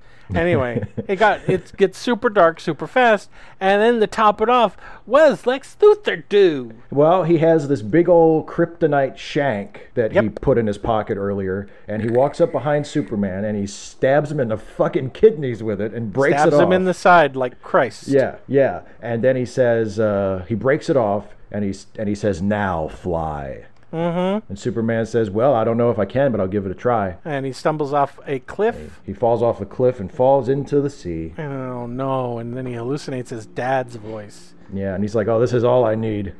Kal-El, my son, if you ever find yourself drowning with a piece of kryptonite in your side, just remember that plot conveniences are everywhere, and hopefully you'll be fine. You'll be fine. Thanks, hopefully, Dad. please, oh God. We cut back to the plane. Lois Lane wakes up and she's like, "Where's Superman?" And he's like, "He went back to stop something. I don't know. I don't even know Lex Luthor is involved." And neither did he, really. And so actually he didn't. He had no idea that Lex Luthor was involved in this. All he knew was that Lois was in trouble, yeah. Yeah. Anyway, she says, no, he's in trouble. Lex is going to kill him because he's got kryptonite. And he's like, okay. And he turns the plane around. And they see Superman floating in the water, right? You were right. So they land and Lois dives in. And Richard they land in dives the water into... that he couldn't take off in. But that's okay. Anyway. Well, he just said it was a little choppy. That's all. He was, And so Lois grabs him and brings him on. And he's like, he's got the kryptonite in him. And she pulls that out. And he's like, thanks, I'm going to go back now. And she's like, what? And he's like, I got to go back. I got to go stop this thing from happening. It's bad. And she's like, what? And he's like, bye. Just trust me, okay? Bye. And he flies up into the sky. Why does he do that, Steve? Because he needs to recharge his batteries. Thank God they remembered that about Superman. Yeah. He flies up above the clouds and kind of soaks in some sun. Yeah, he soaks in a lot of sun, right? Yeah. And gets his mojo back. Then what does he do? Then he flies down into the ocean, shooting his heat vision ahead of him. And he plows underneath the giant kryptonite continent. Yeah. And eventually he lifts it up out of the sea. Yeah, the whole thing, right? Yeah, and Lex and his people are there like playing cards and shit, and everything starts to shake, and Lex is like, oh, let's go. Yeah, and a column crushes his henchmen. Crushes everybody but Lex and Kitty, and Kitty, who's been having a problem with the whole billions dying kind of thing and was upset that Superman got beat up. Yeah. She just drops the crystals onto the island. Right. And it's too late for Lex. It's too late for Lex to get him because everything's about to fall apart. So. And his helicopter takes off, and the whole continent's being lifted up into the sky, right, Steve? Yep. Because Superman's underneath, and he's pushing hard. He's giving it everything he's got. This whole island made of kryptonite. Yep. And there's kryptonite like pieces pushing right into his face. Steve, can I ask a question? Yes. Which is it? Uh-huh. Does kryptonite hurt him? Or does it not really matter when the plot needs it to? Well, I mean, it clearly hurts him because of what happens right after this. I mean... Yeah, he pushes it out into space. Yeah. And then as soon as Lex it's out... Luthor gets in his helicopter and he flies away. Right, Steve? Yeah, and he's mad at Kitty because she dropped the crystal. He's like, you did bad. I'm really angry at you. Mm-hmm. And then he falls... And he lands in Central Park.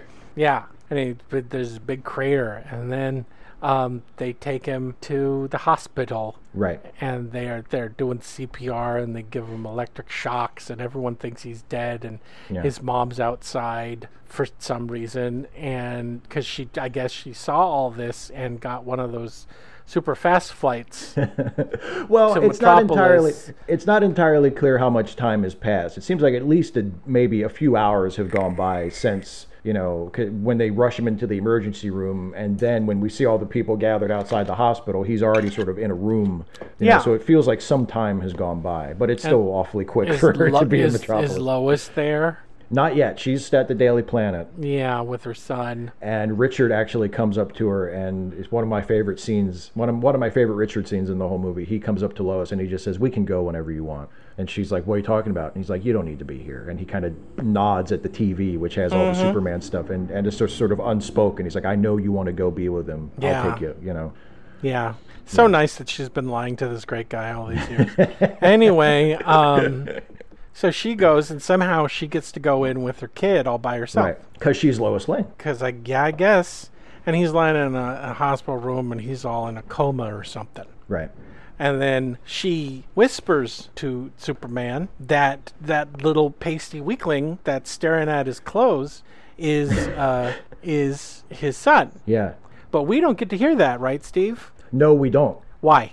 because it's better that way. Because How it's is it better? Because it's an incredibly well-made film. How is it better, Steve? Because we already know.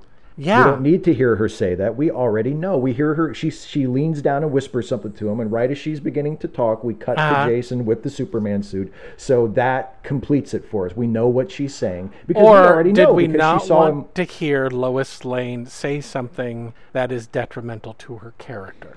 I think that's our differing interpretations of the film again. Anyway, so I she think whispers it's actually a really, really well done We don't scene. hear her confess her sins. And then the kid jumps up and gives him a kiss on the forehead. Yeah. And then Superman is alive, and he gets up and he gets dressed and he leaves, right? Yeah. Yeah. At some point soon thereafter. Yeah. Yeah, at some point right after, because he heard the inspirational message that he's now a daddy, right? Yeah. So he goes out and he buys a Tonka truck. No, he doesn't. And he flies over. He says, "I missed a lot of Christmases, kid." He gets out and he flies to Lois's house, breaks in, and sits down while the kid's asleep, and he gives him Jor-El's speech. Yeah. Basically. For the most part, yeah. Paraphrased a little bit, but he's basically. like, look, your life is going to suck, and you're going to be an outcast. No one's going to like you. Half-breed. I can barely look at you. Anyway. You remind me of all my failures. That's right, and I should be so angry at Lois right now. Boy. Every bad choice I ever made is just laying in this bed. You poor sap. You risked your life for this woman, and she's been lying to you for 5 goddamn years. Anyway, heartfelt. And Lois has gone outside to smoke a cigarette, but she stops because she hears her little child say goodbye. And she looks, and there's Superman, and he's floating in the air, right? Yep. And what does she say? She says, "Will we see you around?" Yeah, which is a line that they said earlier, and he says, "I'm always around," and he flies away. And he flies away. Yeah. And then they do the Christopher Reeve ending where he flies up into space and smiles at the camera, and end of movie. In fact, they mimic so many of the Christopher Reeve stuff that you're like, with the exception of the CGI version of him where he's flying through the sky and then he flies towards the sun and then he flies up into space and then he looks directly at the camera and doesn't smile. And it's a subtle smile. It's a very subtle smile. He's like, yeah, I'm not happy about this either. It's one of those smiles. It's like, what are you going to do? What are you going to do? He does one of these. He goes, we tried. Goodbye, folks. I'm a deadbeat dad now. Bye, everybody. And the movie's over. End of movie. Hey, Steve. Uh-huh. How do you feel about this 2006 half fan film, half whatever the fuck it is, superhero movie? Superman Returns. I love it, and I don't care what you think. Good. So, I do think a lot of it, a lot of our, it's an interesting case study in how two people can interpret the same things in radically different ways. because like all of the things you've pointed out during our summary and all like the little plot holes and why does this happen instead of that and why does Superman do this when he could have done that and like I for the most part I can't really argue with any of that because why didn't Superman just me, fly plot holes are not my problem. This movie. I know, but what I find interesting is because I experienced the same thing. If it's a movie I like, I couldn't care less about plot holes. If it's a movie I don't like, they stick out like a sore thumb to me. Like I can't. I'm the same way. I can't not see them. Yeah. So I think a lot of that is just that's the deal. Is that I really like this movie, and the plot holes either just pass by completely unnoticed. Or if I do notice them, I just go, yeah, but who cares? Which is, and it's like, okay, well, yeah, maybe, whatever, I don't care. Because I really love this movie. And it's a movie that, like, if it weren't for this movie, if it weren't for Superman in general, and for this movie specifically, the people listening to our podcast might not be hearing my voice right now. What? because I'd be dead. No, I'm just kidding. Jesus Christ. No, I'm kidding because when Superman Returns saved my life. Superman Returns saved my life. When this movie first came out, I had such strong feelings about it that I actually went home and I wrote a review of it. And that was not the first movie review I had ever written. I'm a nerd. I'd written movie reviews since I was a teenager. But it was the first one I had written in a long time, and I was pleased enough with it that I wanted to publish it somewhere, to post it somewhere. So I started a blog, and that was my first blog entry. And then I became a blogger, and then eventually I became a YouTuber, and then you and I met, and here we are. Eventually I got you. Yeah, and actually, the first time that you and I did anything together was a live stream about another Superman movie. Mm-hmm. So, I mean, this movie specifically and Superman in general didn't save my life, but it changed it in a lot of very positive ways. Now, I had not watched this movie for a few years before I watched it for this, and that's because of the Bryan Singer and Kevin Spacey stuff. I was afraid that it would be really weird to watch and really uncomfortable.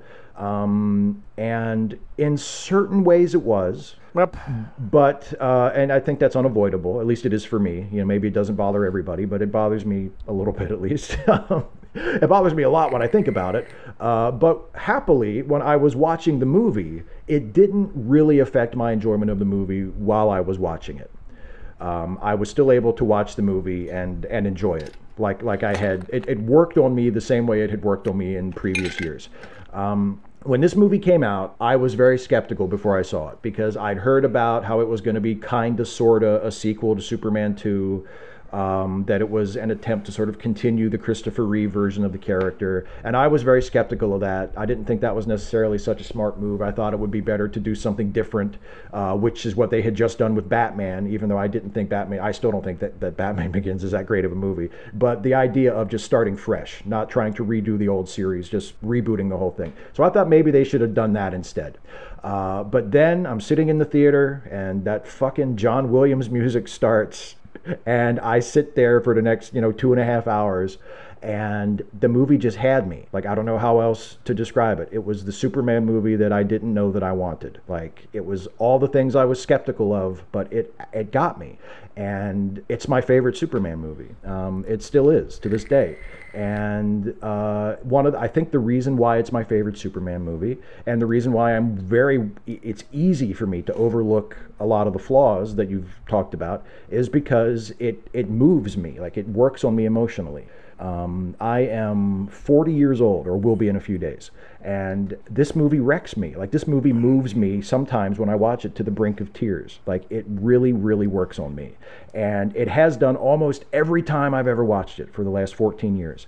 And I think a lot of that is because it really, really works with nostalgia. It's a very nostalgic movie, but it's also a movie that is about nostalgia and sort of the trap of nostalgia. And how nostalgia sort of sets us up for things that we can't actually have. The movie came out in 2006, so it had been almost 20 years since the last Christopher Reeve movie, and also it had been like almost 10 years since the end of Lois and Clark. So it had been a while since we had like a proper, cape-wearing adult live-action Superman. There was Smallville, but he didn't have the costume, and he was supposed to be a kid. So Superman had been absent from our popular culture in a lot of ways. And in that time, we'd had Batman movies and Spider-Man movies and X-Men movies, no Superman movies. So here comes the first Superman movie that they actually finally get made in 20 years. And what's the premise of the movie? It's that Superman has been away. Just as he's been away in our real lives, he's been away from the people of Metropolis. And what happens when Superman comes back? He finds that the life he left behind is not entirely available to him anymore. He gets certain things back, like his mom's still there, the farm is still there. He gets his job back at the Daily Planet. When the Superman shows up and saves the space shuttle, the public is really happy to have him back again. But Lois has moved on, and that's the most important part to him. Lois is what he most wanted to reconnect with, and who he feels the worst about leaving, and she has moved on with her life. And you say she wrote, again, it's different interpretations. You say she wrote an article because she was angry that her boyfriend left without saying goodbye. I see that as a representation of she has moved on with her life. And there are consequences to Superman leaving. Lex Luthor got out of prison because Superman didn't show up for a court date. Lex Luthor stole crystals from the Fortress of Solitude, and he's doing another crazy real estate scheme that's going to get billions of people killed. And that's all because Superman was gone. Nostalgia asks us, wouldn't it be nice if things could go back to the way they were? And reality always has to drop the hammer and say things can't ever be that way again, because the past is gone and you can't ever get it back. But part of the message of the movie when I watch it is that that doesn't mean that things can't still be good. Like, one of the satisfying things about Superman Returns is that while it shows us that Superman's life can't go back to the way it was before he left, it also shows us that his life as it is now can still be good. The ending suggests that, now that he knows that Jason is his child, that he will be part of that kid's life in some way. He can still have a positive, fulfilling life in relation to these people that he cares about. And it's bittersweet. It's not what we expect. He doesn't get back together with Lois. They don't form this perfect little super family. But it's okay. And it's the most bittersweet superhero movie I think I've ever seen. And it has a lot of emotional complexity that most superhero movies don't have. I love the character of Richard. Other than Superman, Richard is my favorite character in the movie. Because he is a good man, because Lois did move on from Superman. There was always that joke of like, well, how's Lois Lane going to follow that? Who, after you break up with Superman, I feel sorry for the next guy. Well, it turns out the next guy is a great fucking guy. And a lesser movie would have made him into the jealous boyfriend or an abuser or presented him just as an obstacle to get Clark and Lois back together. But this movie doesn't do that. Richard is never presented that way. He's always presented as a good person who loves Lois. And even though you can say, like, well, but Lois knew who Jason's father was and she didn't tell him, and I agree with that. That's like, it doesn't make Lois look like a great person. But Lois, I also think you see enough in the movie to say that Lois genuinely loves Richard and that she is not willing to just dump him to go running back to Superman. And Lois and Richard are still together at the end of the movie. And as far as we can tell, they seem like they're okay, at least for now. It doesn't seem like they're at the end of their relationship. That'll happen when he becomes a teenager and all of his powers come into focus. Right. And Richard is like, wait a minute. Richard's like, wait a minute, I don't remember being able to bench press a car. Hey. And Lois is like, oh, sure you could, honey. Remember when you were younger? And he says, like, here's divorce papers. You can have custody. Mm-hmm. That's cool. And I could go on and talk about a bunch of other things. You told me Kal-El was a sex word. Oh shit! There's more that I could talk about, but I suspect that Jason, after you say your piece, you might voice some objections to things that I will have thoughts about. So maybe we can talk about that after that. But so I'll save going on and on and on about everything I love about the movie for now. I'll just say, like, in addition to what I've already said, I love the screenplay of the movie. I love how elegantly the plot proceeds, because every major event flows naturally from the next, or from the previous. Lex puts his tiny little crystal into the water, which triggers the EMP, which knocks out the power, which causes the space shuttle malfunction, which leads to Superman coming out in public for the first time and rescuing it, which then compels Lois to figure out what caused the power outage, which leads her to Lex, who launches the crystal into the ocean to do the next big disaster that Superman has to... Like, everything follows from the last thing. And it feels natural, and it doesn't feel forced, and it doesn't feel contrived. And we see things that happen because characters make choices or because characters do things. Visually, it feels like a lot of thought has been put into the film, from the framing of particular shots to the repetition of certain visual patterns. Like, I love how when Richard and Lois and Jason are drowning in the boat, Superman arrives and we first see him with an angle up through from under the water. We see his boots land on the door, and then later on when they come back to rescue Superman, we see them arriving through an angle shot, an angle up through the sea as the seaplane lands.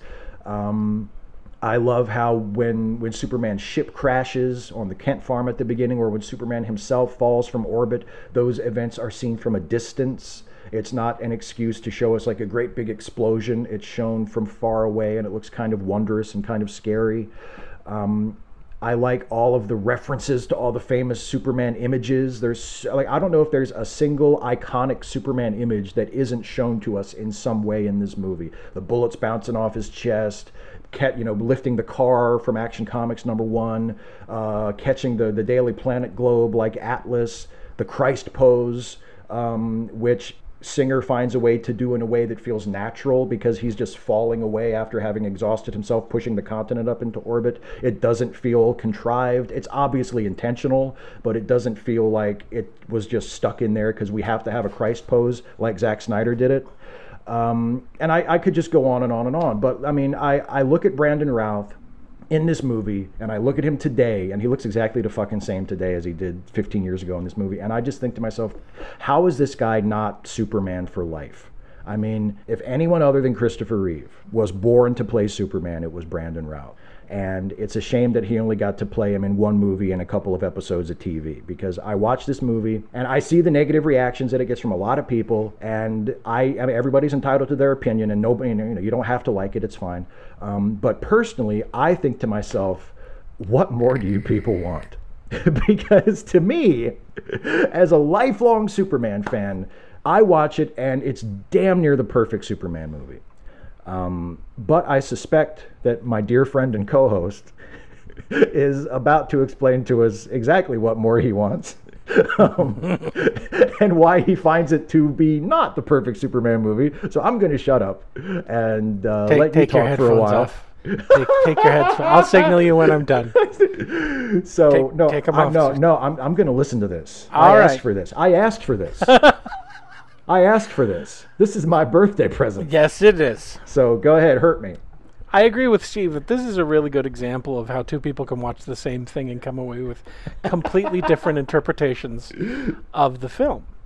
And when I watched the film, now this may have been a problem with marketing, but this is also how they made the film. They directly tied it to Superman 1 and Superman 2.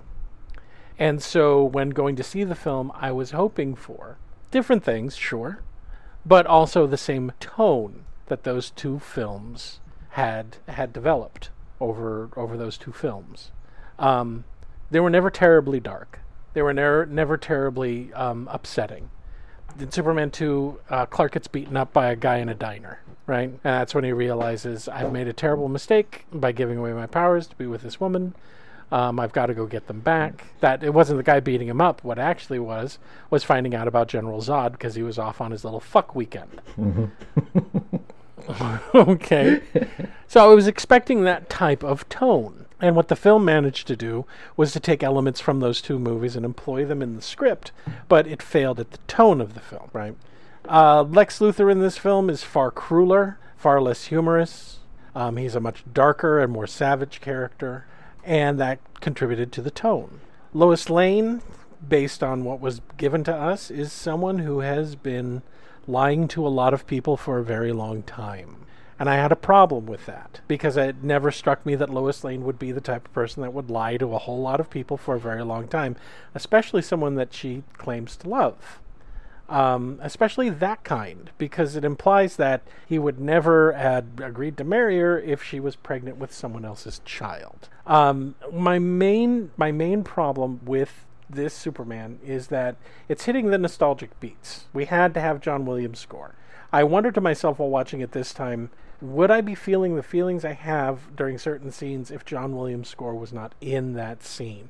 And more than likely, no, I wouldn't. They went out of their way to duplicate the credits, certain sequences, certain flying sequences, lines of dialogue from the previous two films are in this film. And it was like they had cobbled it together, and it was very clear that what the studio wanted after two failed attempts and who knows how many different scripts, what they wanted was more of the same. They didn't want another Superman movie in which he actually battles someone different. They wanted Lex Luthor, they wanted the Lois Lane, and they thought, this is great. This is like the unofficial third movie. We're going to forget the other two. We're going to forget Superman 3 and Superman 4. We're just going to go with that. And then the writers decided, let's make it more complex. Do I think the themes that Steve saw aren't in the film? No, they probably are. I feel they are.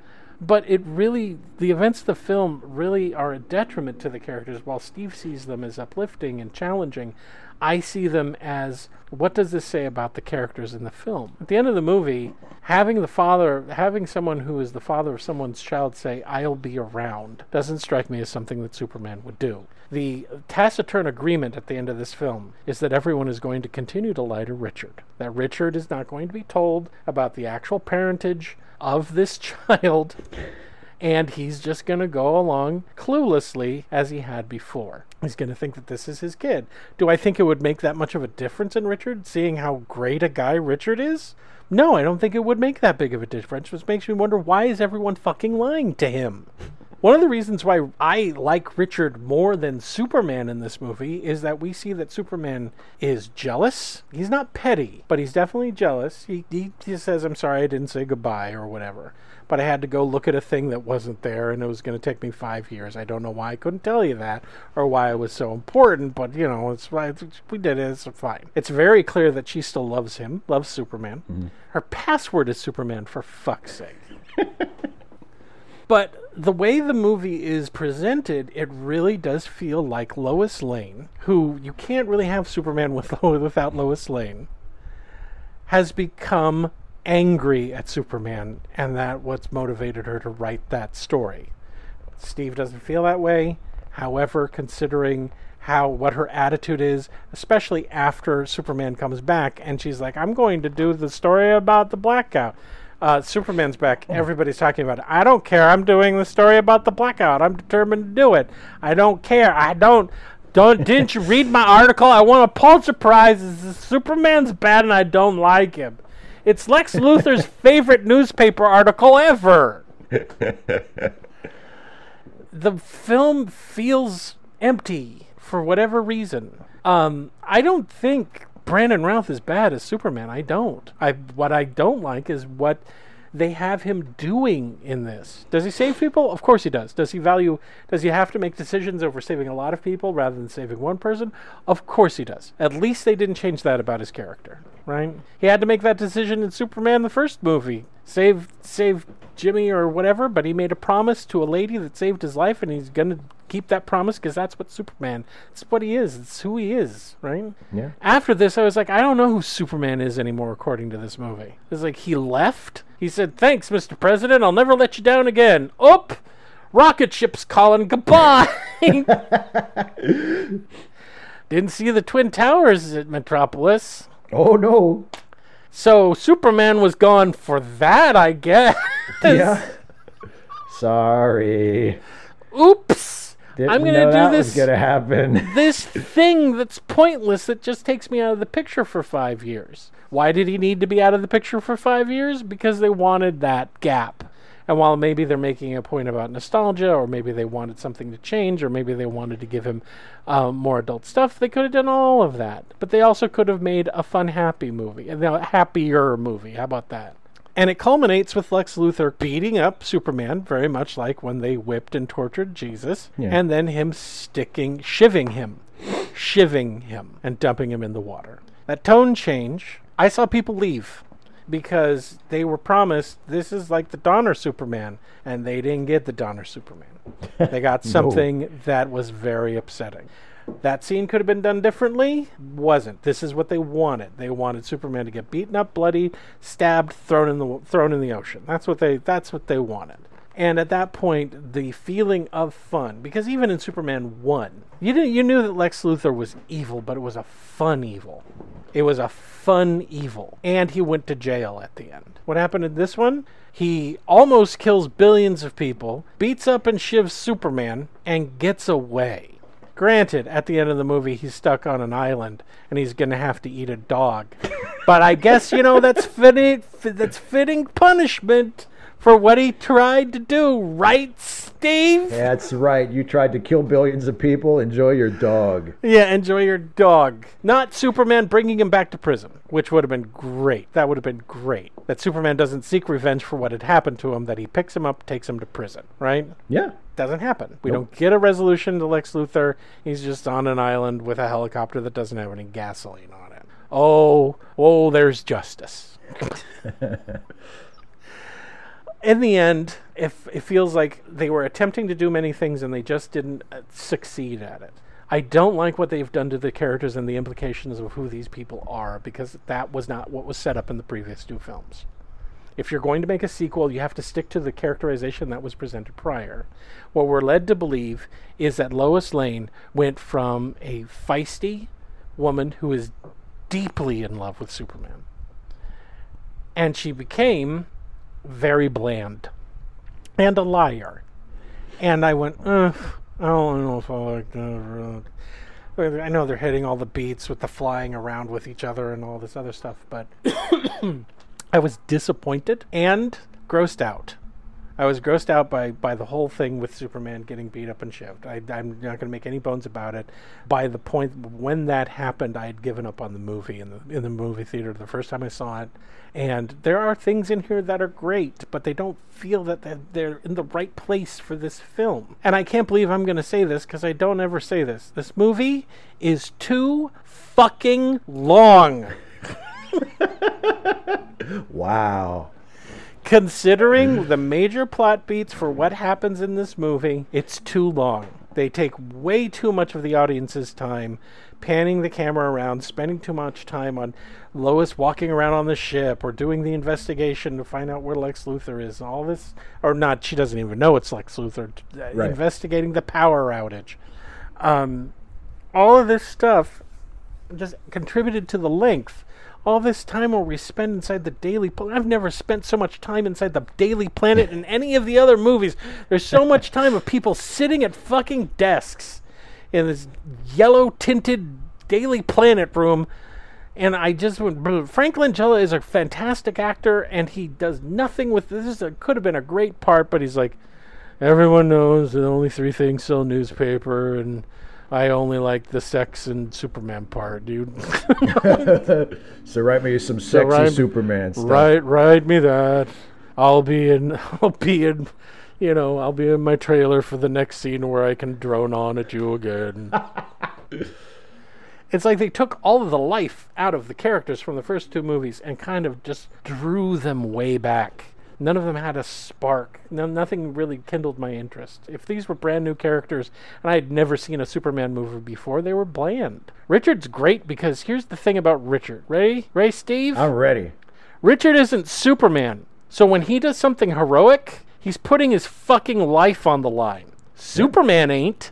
I had never had a thought like that about Superman until this movie. And it's because I sympathized with Richard, because everybody's lying to him, and he's a great guy. He flies his plane out into the middle of the ocean, attempts to save his wife and his child. They get locked in there. He's holding an unconscious wife and a child, and they're sinking below the waves. And I'm like, Jesus, yeah, he's risking literally everything to try to save them. Yeah, absolutely. Superman don't have to worry about that shit, do he, Steve? Well, he does almost die. When you start getting me Island. to agree with Lex Luthor about Superman, you failed your job making a Superman movie. Here's what I would like. This is all I would really like. Really. To see Superman portrayed as a man. Please, in the name of fuck, whoever is going to make Superman again, Warner Brothers, please, if you listen to this, please. Drop the Christ shit. Please. We've seen it. Please. Everyone's done it. I'm tired of it.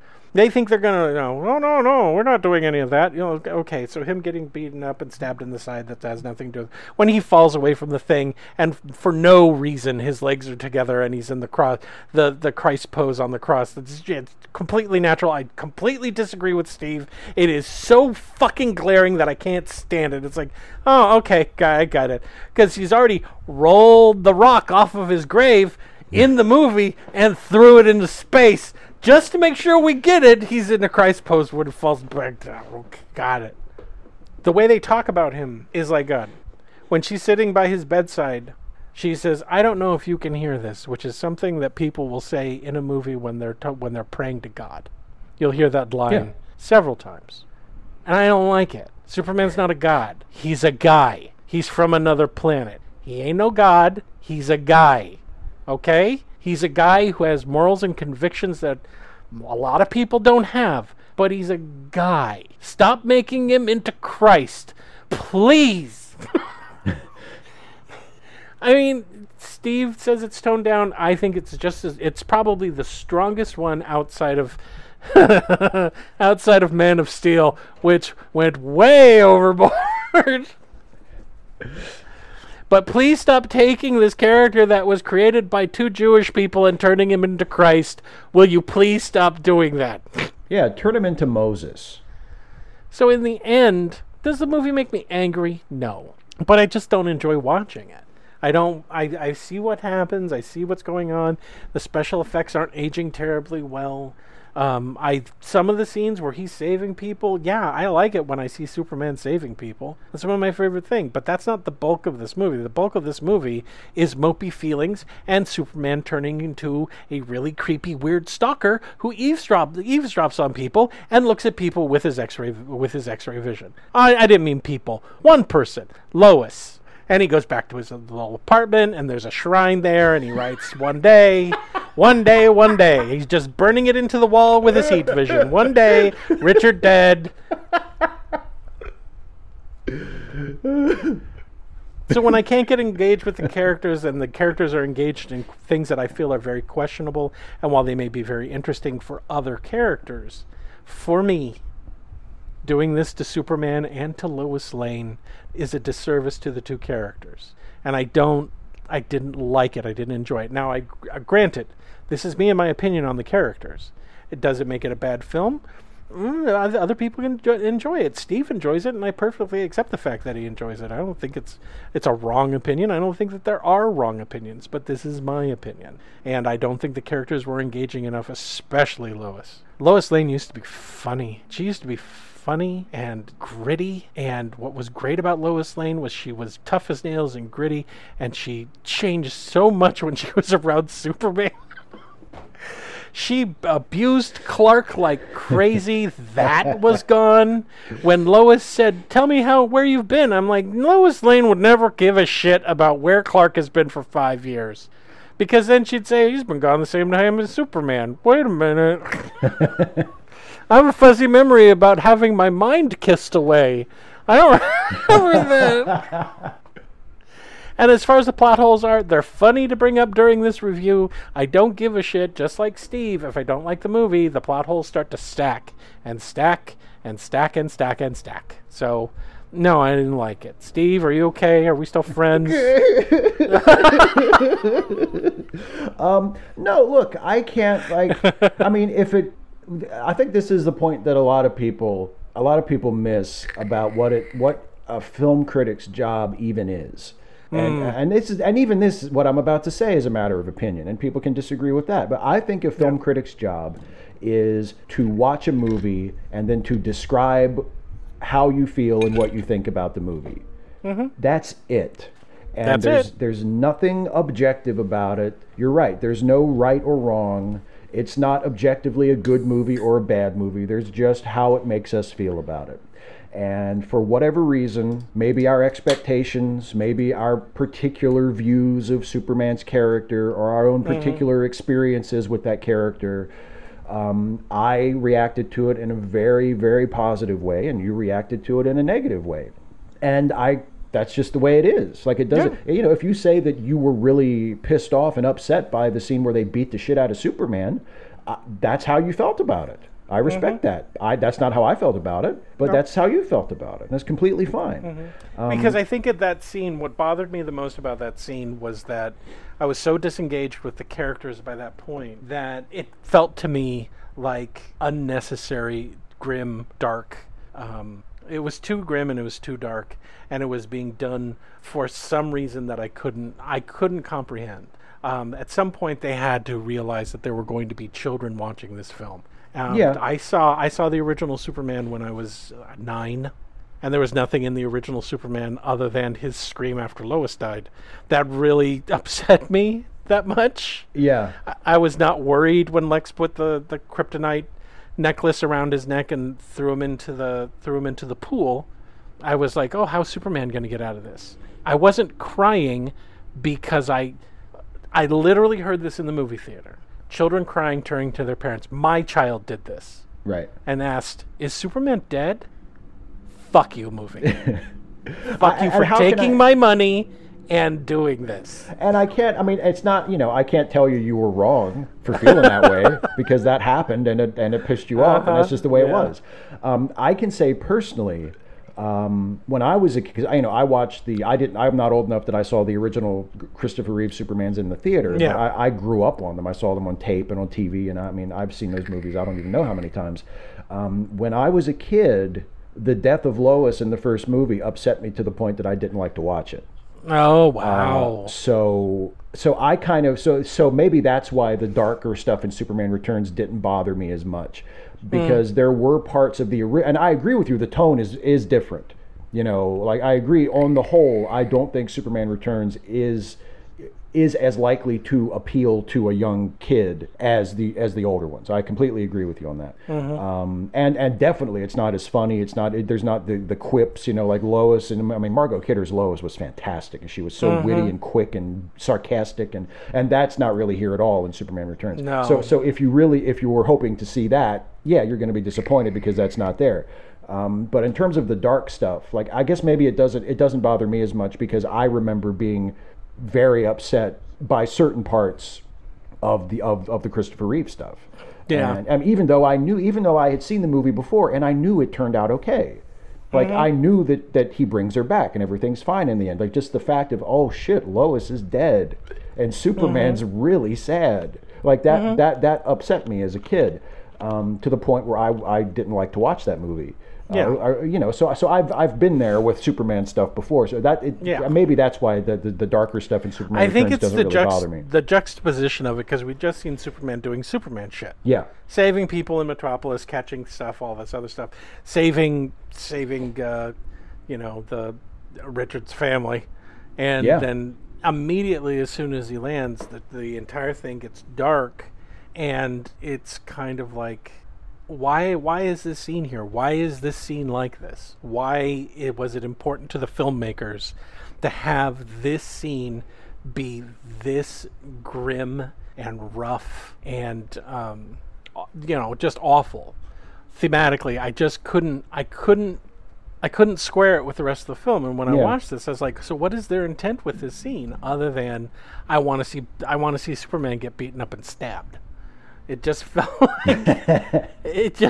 like, well, Jesus Christ, do you guys hate him that much that you need to do this to him? Well, I guess maybe you could make the argument, like, because we both really, really love Richard, and I agree with you about Richard, that Richard's bravery is even more impressive because he's not Superman. But we also see, Superman does suffer in the movie. Even though he's Superman, like, he's still, he gets attacked, he gets exposed to kryptonite, and they beat the dog shit out of him in a really upsetting way and leave him for dead. And, and so it's not that Superman is completely unthreatened physically in the movie. No. But yeah, I can't argue with you. I agree that it's a rough scene to watch. It's a rough scene to watch. What I would have liked is when he arrives, he finds out he doesn't have any powers, and Lex pushes him into a grave that he's already dug for him and said, I have a room for you, Superman. Now, if you'll excuse me, I have to leave. And then he gets on his helicopter and he flies away. That's a Lex Luthor kind of... That's the extent of the evil, is that Superman is now trapped underneath kryptonite. And then Richard comes back and in turn saves his life because Superman saved his. Yeah, that could have worked too. But yeah, it would have worked, and it would have been less traumatic for younger viewers, and it wouldn't have felt so thematically off from all of the classic superhero Superman stuff that he was doing just prior to this. Right. Yeah. And so, yeah, it is the scene that stands out the most in the movie for me as to why I don't like it, because I am still trying to square that scene with everything else that they had presented up to that point. Which, Lex Luthor was saying, I'm going to kill billions of people, and it's all a land deal. And now I hate Superman so much, I'm going to stab him. To the point in which even the people, even my girlfriend or whatever she is, is crying while it's happening. So, we will never agree. Steve and I will never agree on this movie, and that's perfectly fine. And that's why we're getting a divorce. That's right, and I'm getting everything. Oh, yeah, I knew that would happen. Son of a bitch, you. You monster. Why do you like to see people hurt Superman? I can't wait to see the paternity suit. Well, Mr. White, what makes you think that this child isn't your son? And then Jason White lifts up the entire bench of the jury. Richard pulls out a gun. Thank you, Mr. White. That'll be all. Richard pulls out a gun and just empties it into the kid's face, and nothing happens. He's just sitting there like... Your petition for no child support is granted. Blank. Superman, may God have mercy on your soul. This court is dismissed. You did a bad thing and you should feel bad. All right. Okay, so now's the time where we recommend or not recommend a movie. Steve, what movie are you not going to recommend? Before we do this, I do have to say one thing. Please, please, please. Still better than Man of Steel. Funny you should mention that. And Batman v Superman. Oh, God. Oh, my God. Funny you should mention that, because it is my birthday. Yeah. So the movie I'm not recommending is Man of Steel. Hooray! Now, here's the thing. As Jason and I have just been discussing, and we both believe this very, very sincerely, the fact that we disagree about Superman Returns does not affect our opinion of each other. I don't think that Jason is a bad person because he doesn't like Superman Returns. And I don't believe that Steve is a bad person because he likes it. Exactly. So I just want to get that out there, because if you do like Man of Steel, you are a bad person. Oh my God! Okay, I would like to say now that all of us here at Late Seating do not share the opinions as expressed by Steve Shives in the following segment entitled "Steve's hates everyone that likes Man of Steel." Here's the thing, and this is going to be difficult to explain, but I'm going to try. I know intellectually that is not true, right? Mm-hmm. My brain, my rational mind tells me that it doesn't make someone a bad person if they like the movie Man of Steel. Mm-hmm. But in my heart, I know that's true. Oh, God damn it. I know that it's not, but I feel that it is. And it's, it's just, I mean, I owe the movie something, because me and Jason did our first live stream together. That's true. To talk about Man of Steel, so I owe it that much, and I can't say that I wish it hadn't been made, but it's like with Superman Returns. I look at Superman Returns, and I think it's almost like they took all these little things and threw them in there just for me.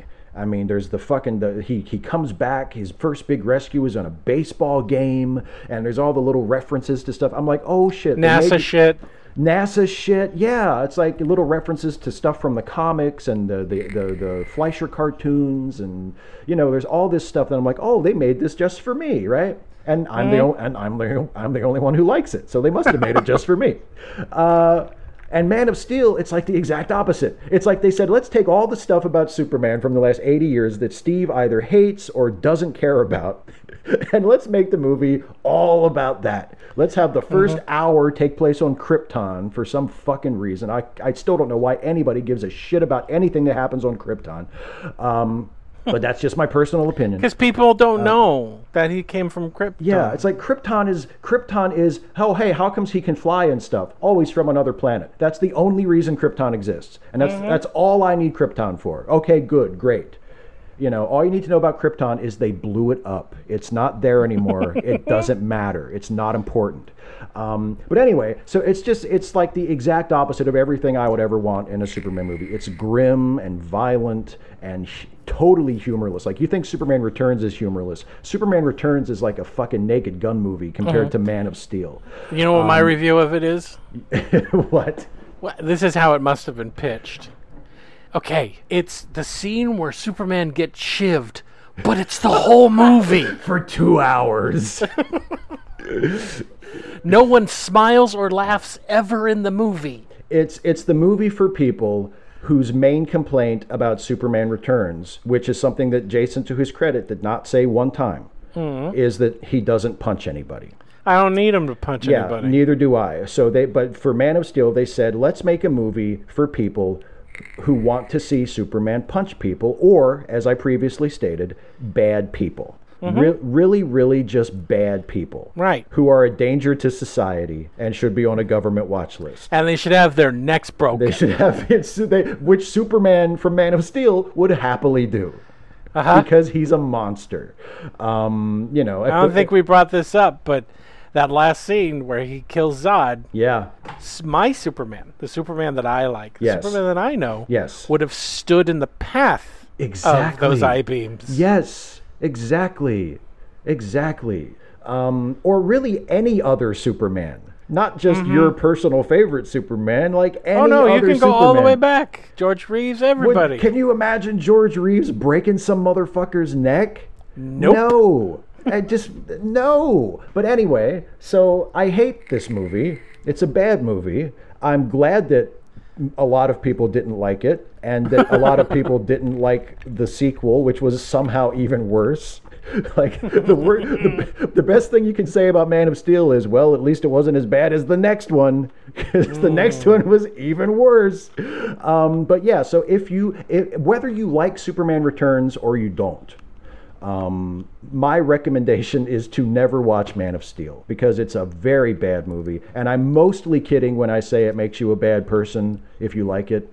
Mostly. Thank God we did a special a review on it, so we don't have to come back to it 10 years after release. Yeah, so, yeah, it's not good. It's not good. So, as you guys know, I like to take a film from the same year as the movie we just reviewed, and it's 2006. And the movie that I'm choosing is not a superhero movie. It did make it to the top 10, but it's, as far as I'm concerned, one of the only movies that were worth a damn during 2006. No, I'm kidding. But I mean, Cars came out. I mean... Anyway, the movie that I'm going to recommend is a dystopic future, kind of sci-fi, but not really movie called Children of Men. Oh, good movie. Directed by Alfonso Cuarón and starring Clive Owen, Julianne Moore, Michael Caine, Chiwetel Ejiofor. I said it. And Charlie Hunnam. And it's about a future where no one can have no more babies. And people have gone crazy, and society is collapsing, and this guy finds out that there's a woman who's pregnant, and he's got to get her somewhere safe. And it's probably best known for these very long single take shots, which are amazing. Yeah. Not because they're long single take shots, but because Alfonso Cuarón knew how to utilize them so well. He uses them when he wants uninterrupted action, or to make a point. There is a scene towards the end of the movie, I won't give it away if you haven't seen it, where that single take shot is beautiful. Even though the surrounding, it's just, I don't want to get into it, I don't want to ruin it for anybody. It is engaging, it is dark, it is gritty, it has a very specific intention. Don't expect a super happy ending, because you're not going to get it, but it's a great movie. It's a great, great movie. So if you haven't seen it, Children of Men. There you go. So Steve. Uh-huh. Next show is my birthday movie. That's right. You get to pick the movie. And because Jason only likes good things, I guess. I'm going to choose a movie that we wouldn't necessarily review on this show because it's not considered a classic. A lot of people would consider this movie that we're going to direct. Oh boy, Jason. We're going to direct a movie for the We're next going show? to direct a movie. Awesome. That we're going to review is a cult classic. It's inspired a lot of filmmakers, including filmmakers like Wes Anderson, and it stars a number of people that I really, really, really like. What people? Well, like Peter Weller. This is his first movie that I really saw him where I was like, oh, who's that guy? Also, Jeff Goldblum. Same thing. I was like, I don't know, that's a great guy right there. John Lithgow. Same thing. I was like, wow, John Lithgow's in this. That's really great. Christopher, what's his face? Oh, that guy. I love him. He's good in everything. You know, he played Doc Brown. Christopher Lloyd? It's Christopher Lloyd. I wanted to say Christopher Walken. If Christopher Walken was in this movie, oh my God. Christopher But he's Walken, who not. played Doc Brown. The movie is about a super scientist, brain surgeon, physicist, rock star who saves the world from aliens that are invading from another dimension. What dimension are they invading from? The 9th one. The movie we're going to review next is a movie that is primarily responsible for how I was all throughout my teenage years because I dressed like Buckaroo Banzai. The movie we're going to review is The Adventures of Buckaroo Banzai Across the 9th Dimension. So, if you want to get all the jokes and you haven't seen it, then please watch that movie before our next review. Hooray! Yay! I have one last announcement. So we've been very self-indulgent on this show, haven't we, Steve? We have, yeah. We do baseball movies because we both love baseball. Absolutely.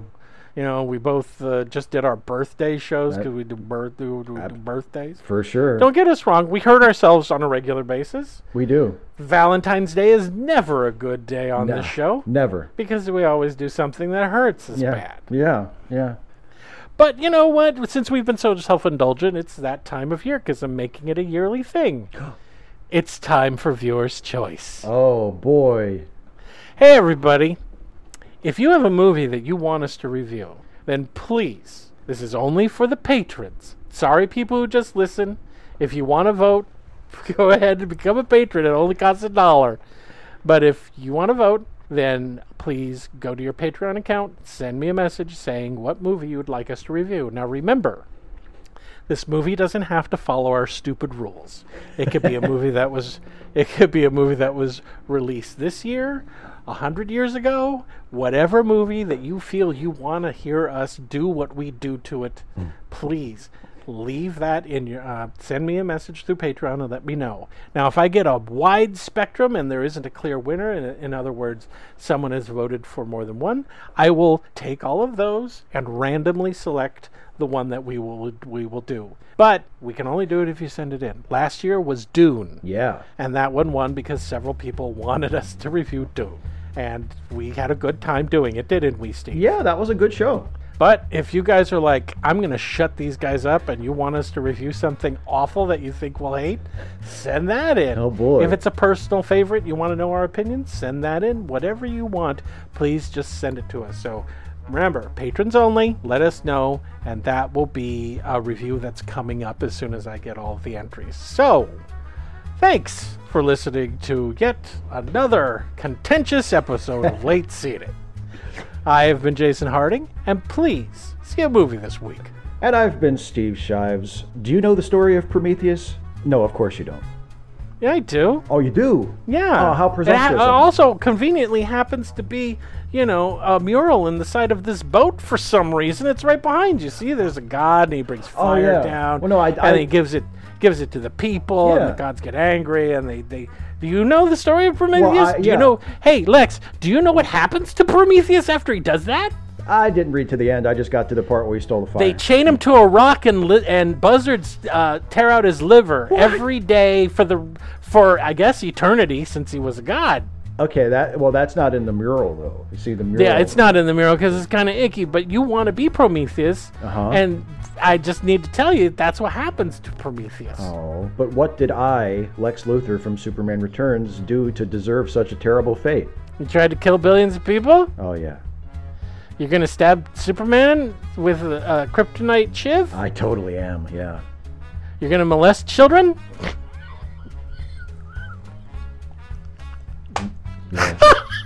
Yeah. Okay. Yeah. All right. I think that's get good it. enough. The buzzard picking thing. You're right. That's Good. Now get on the rock. All right. Here I go. Bye, everybody. Bye, everybody.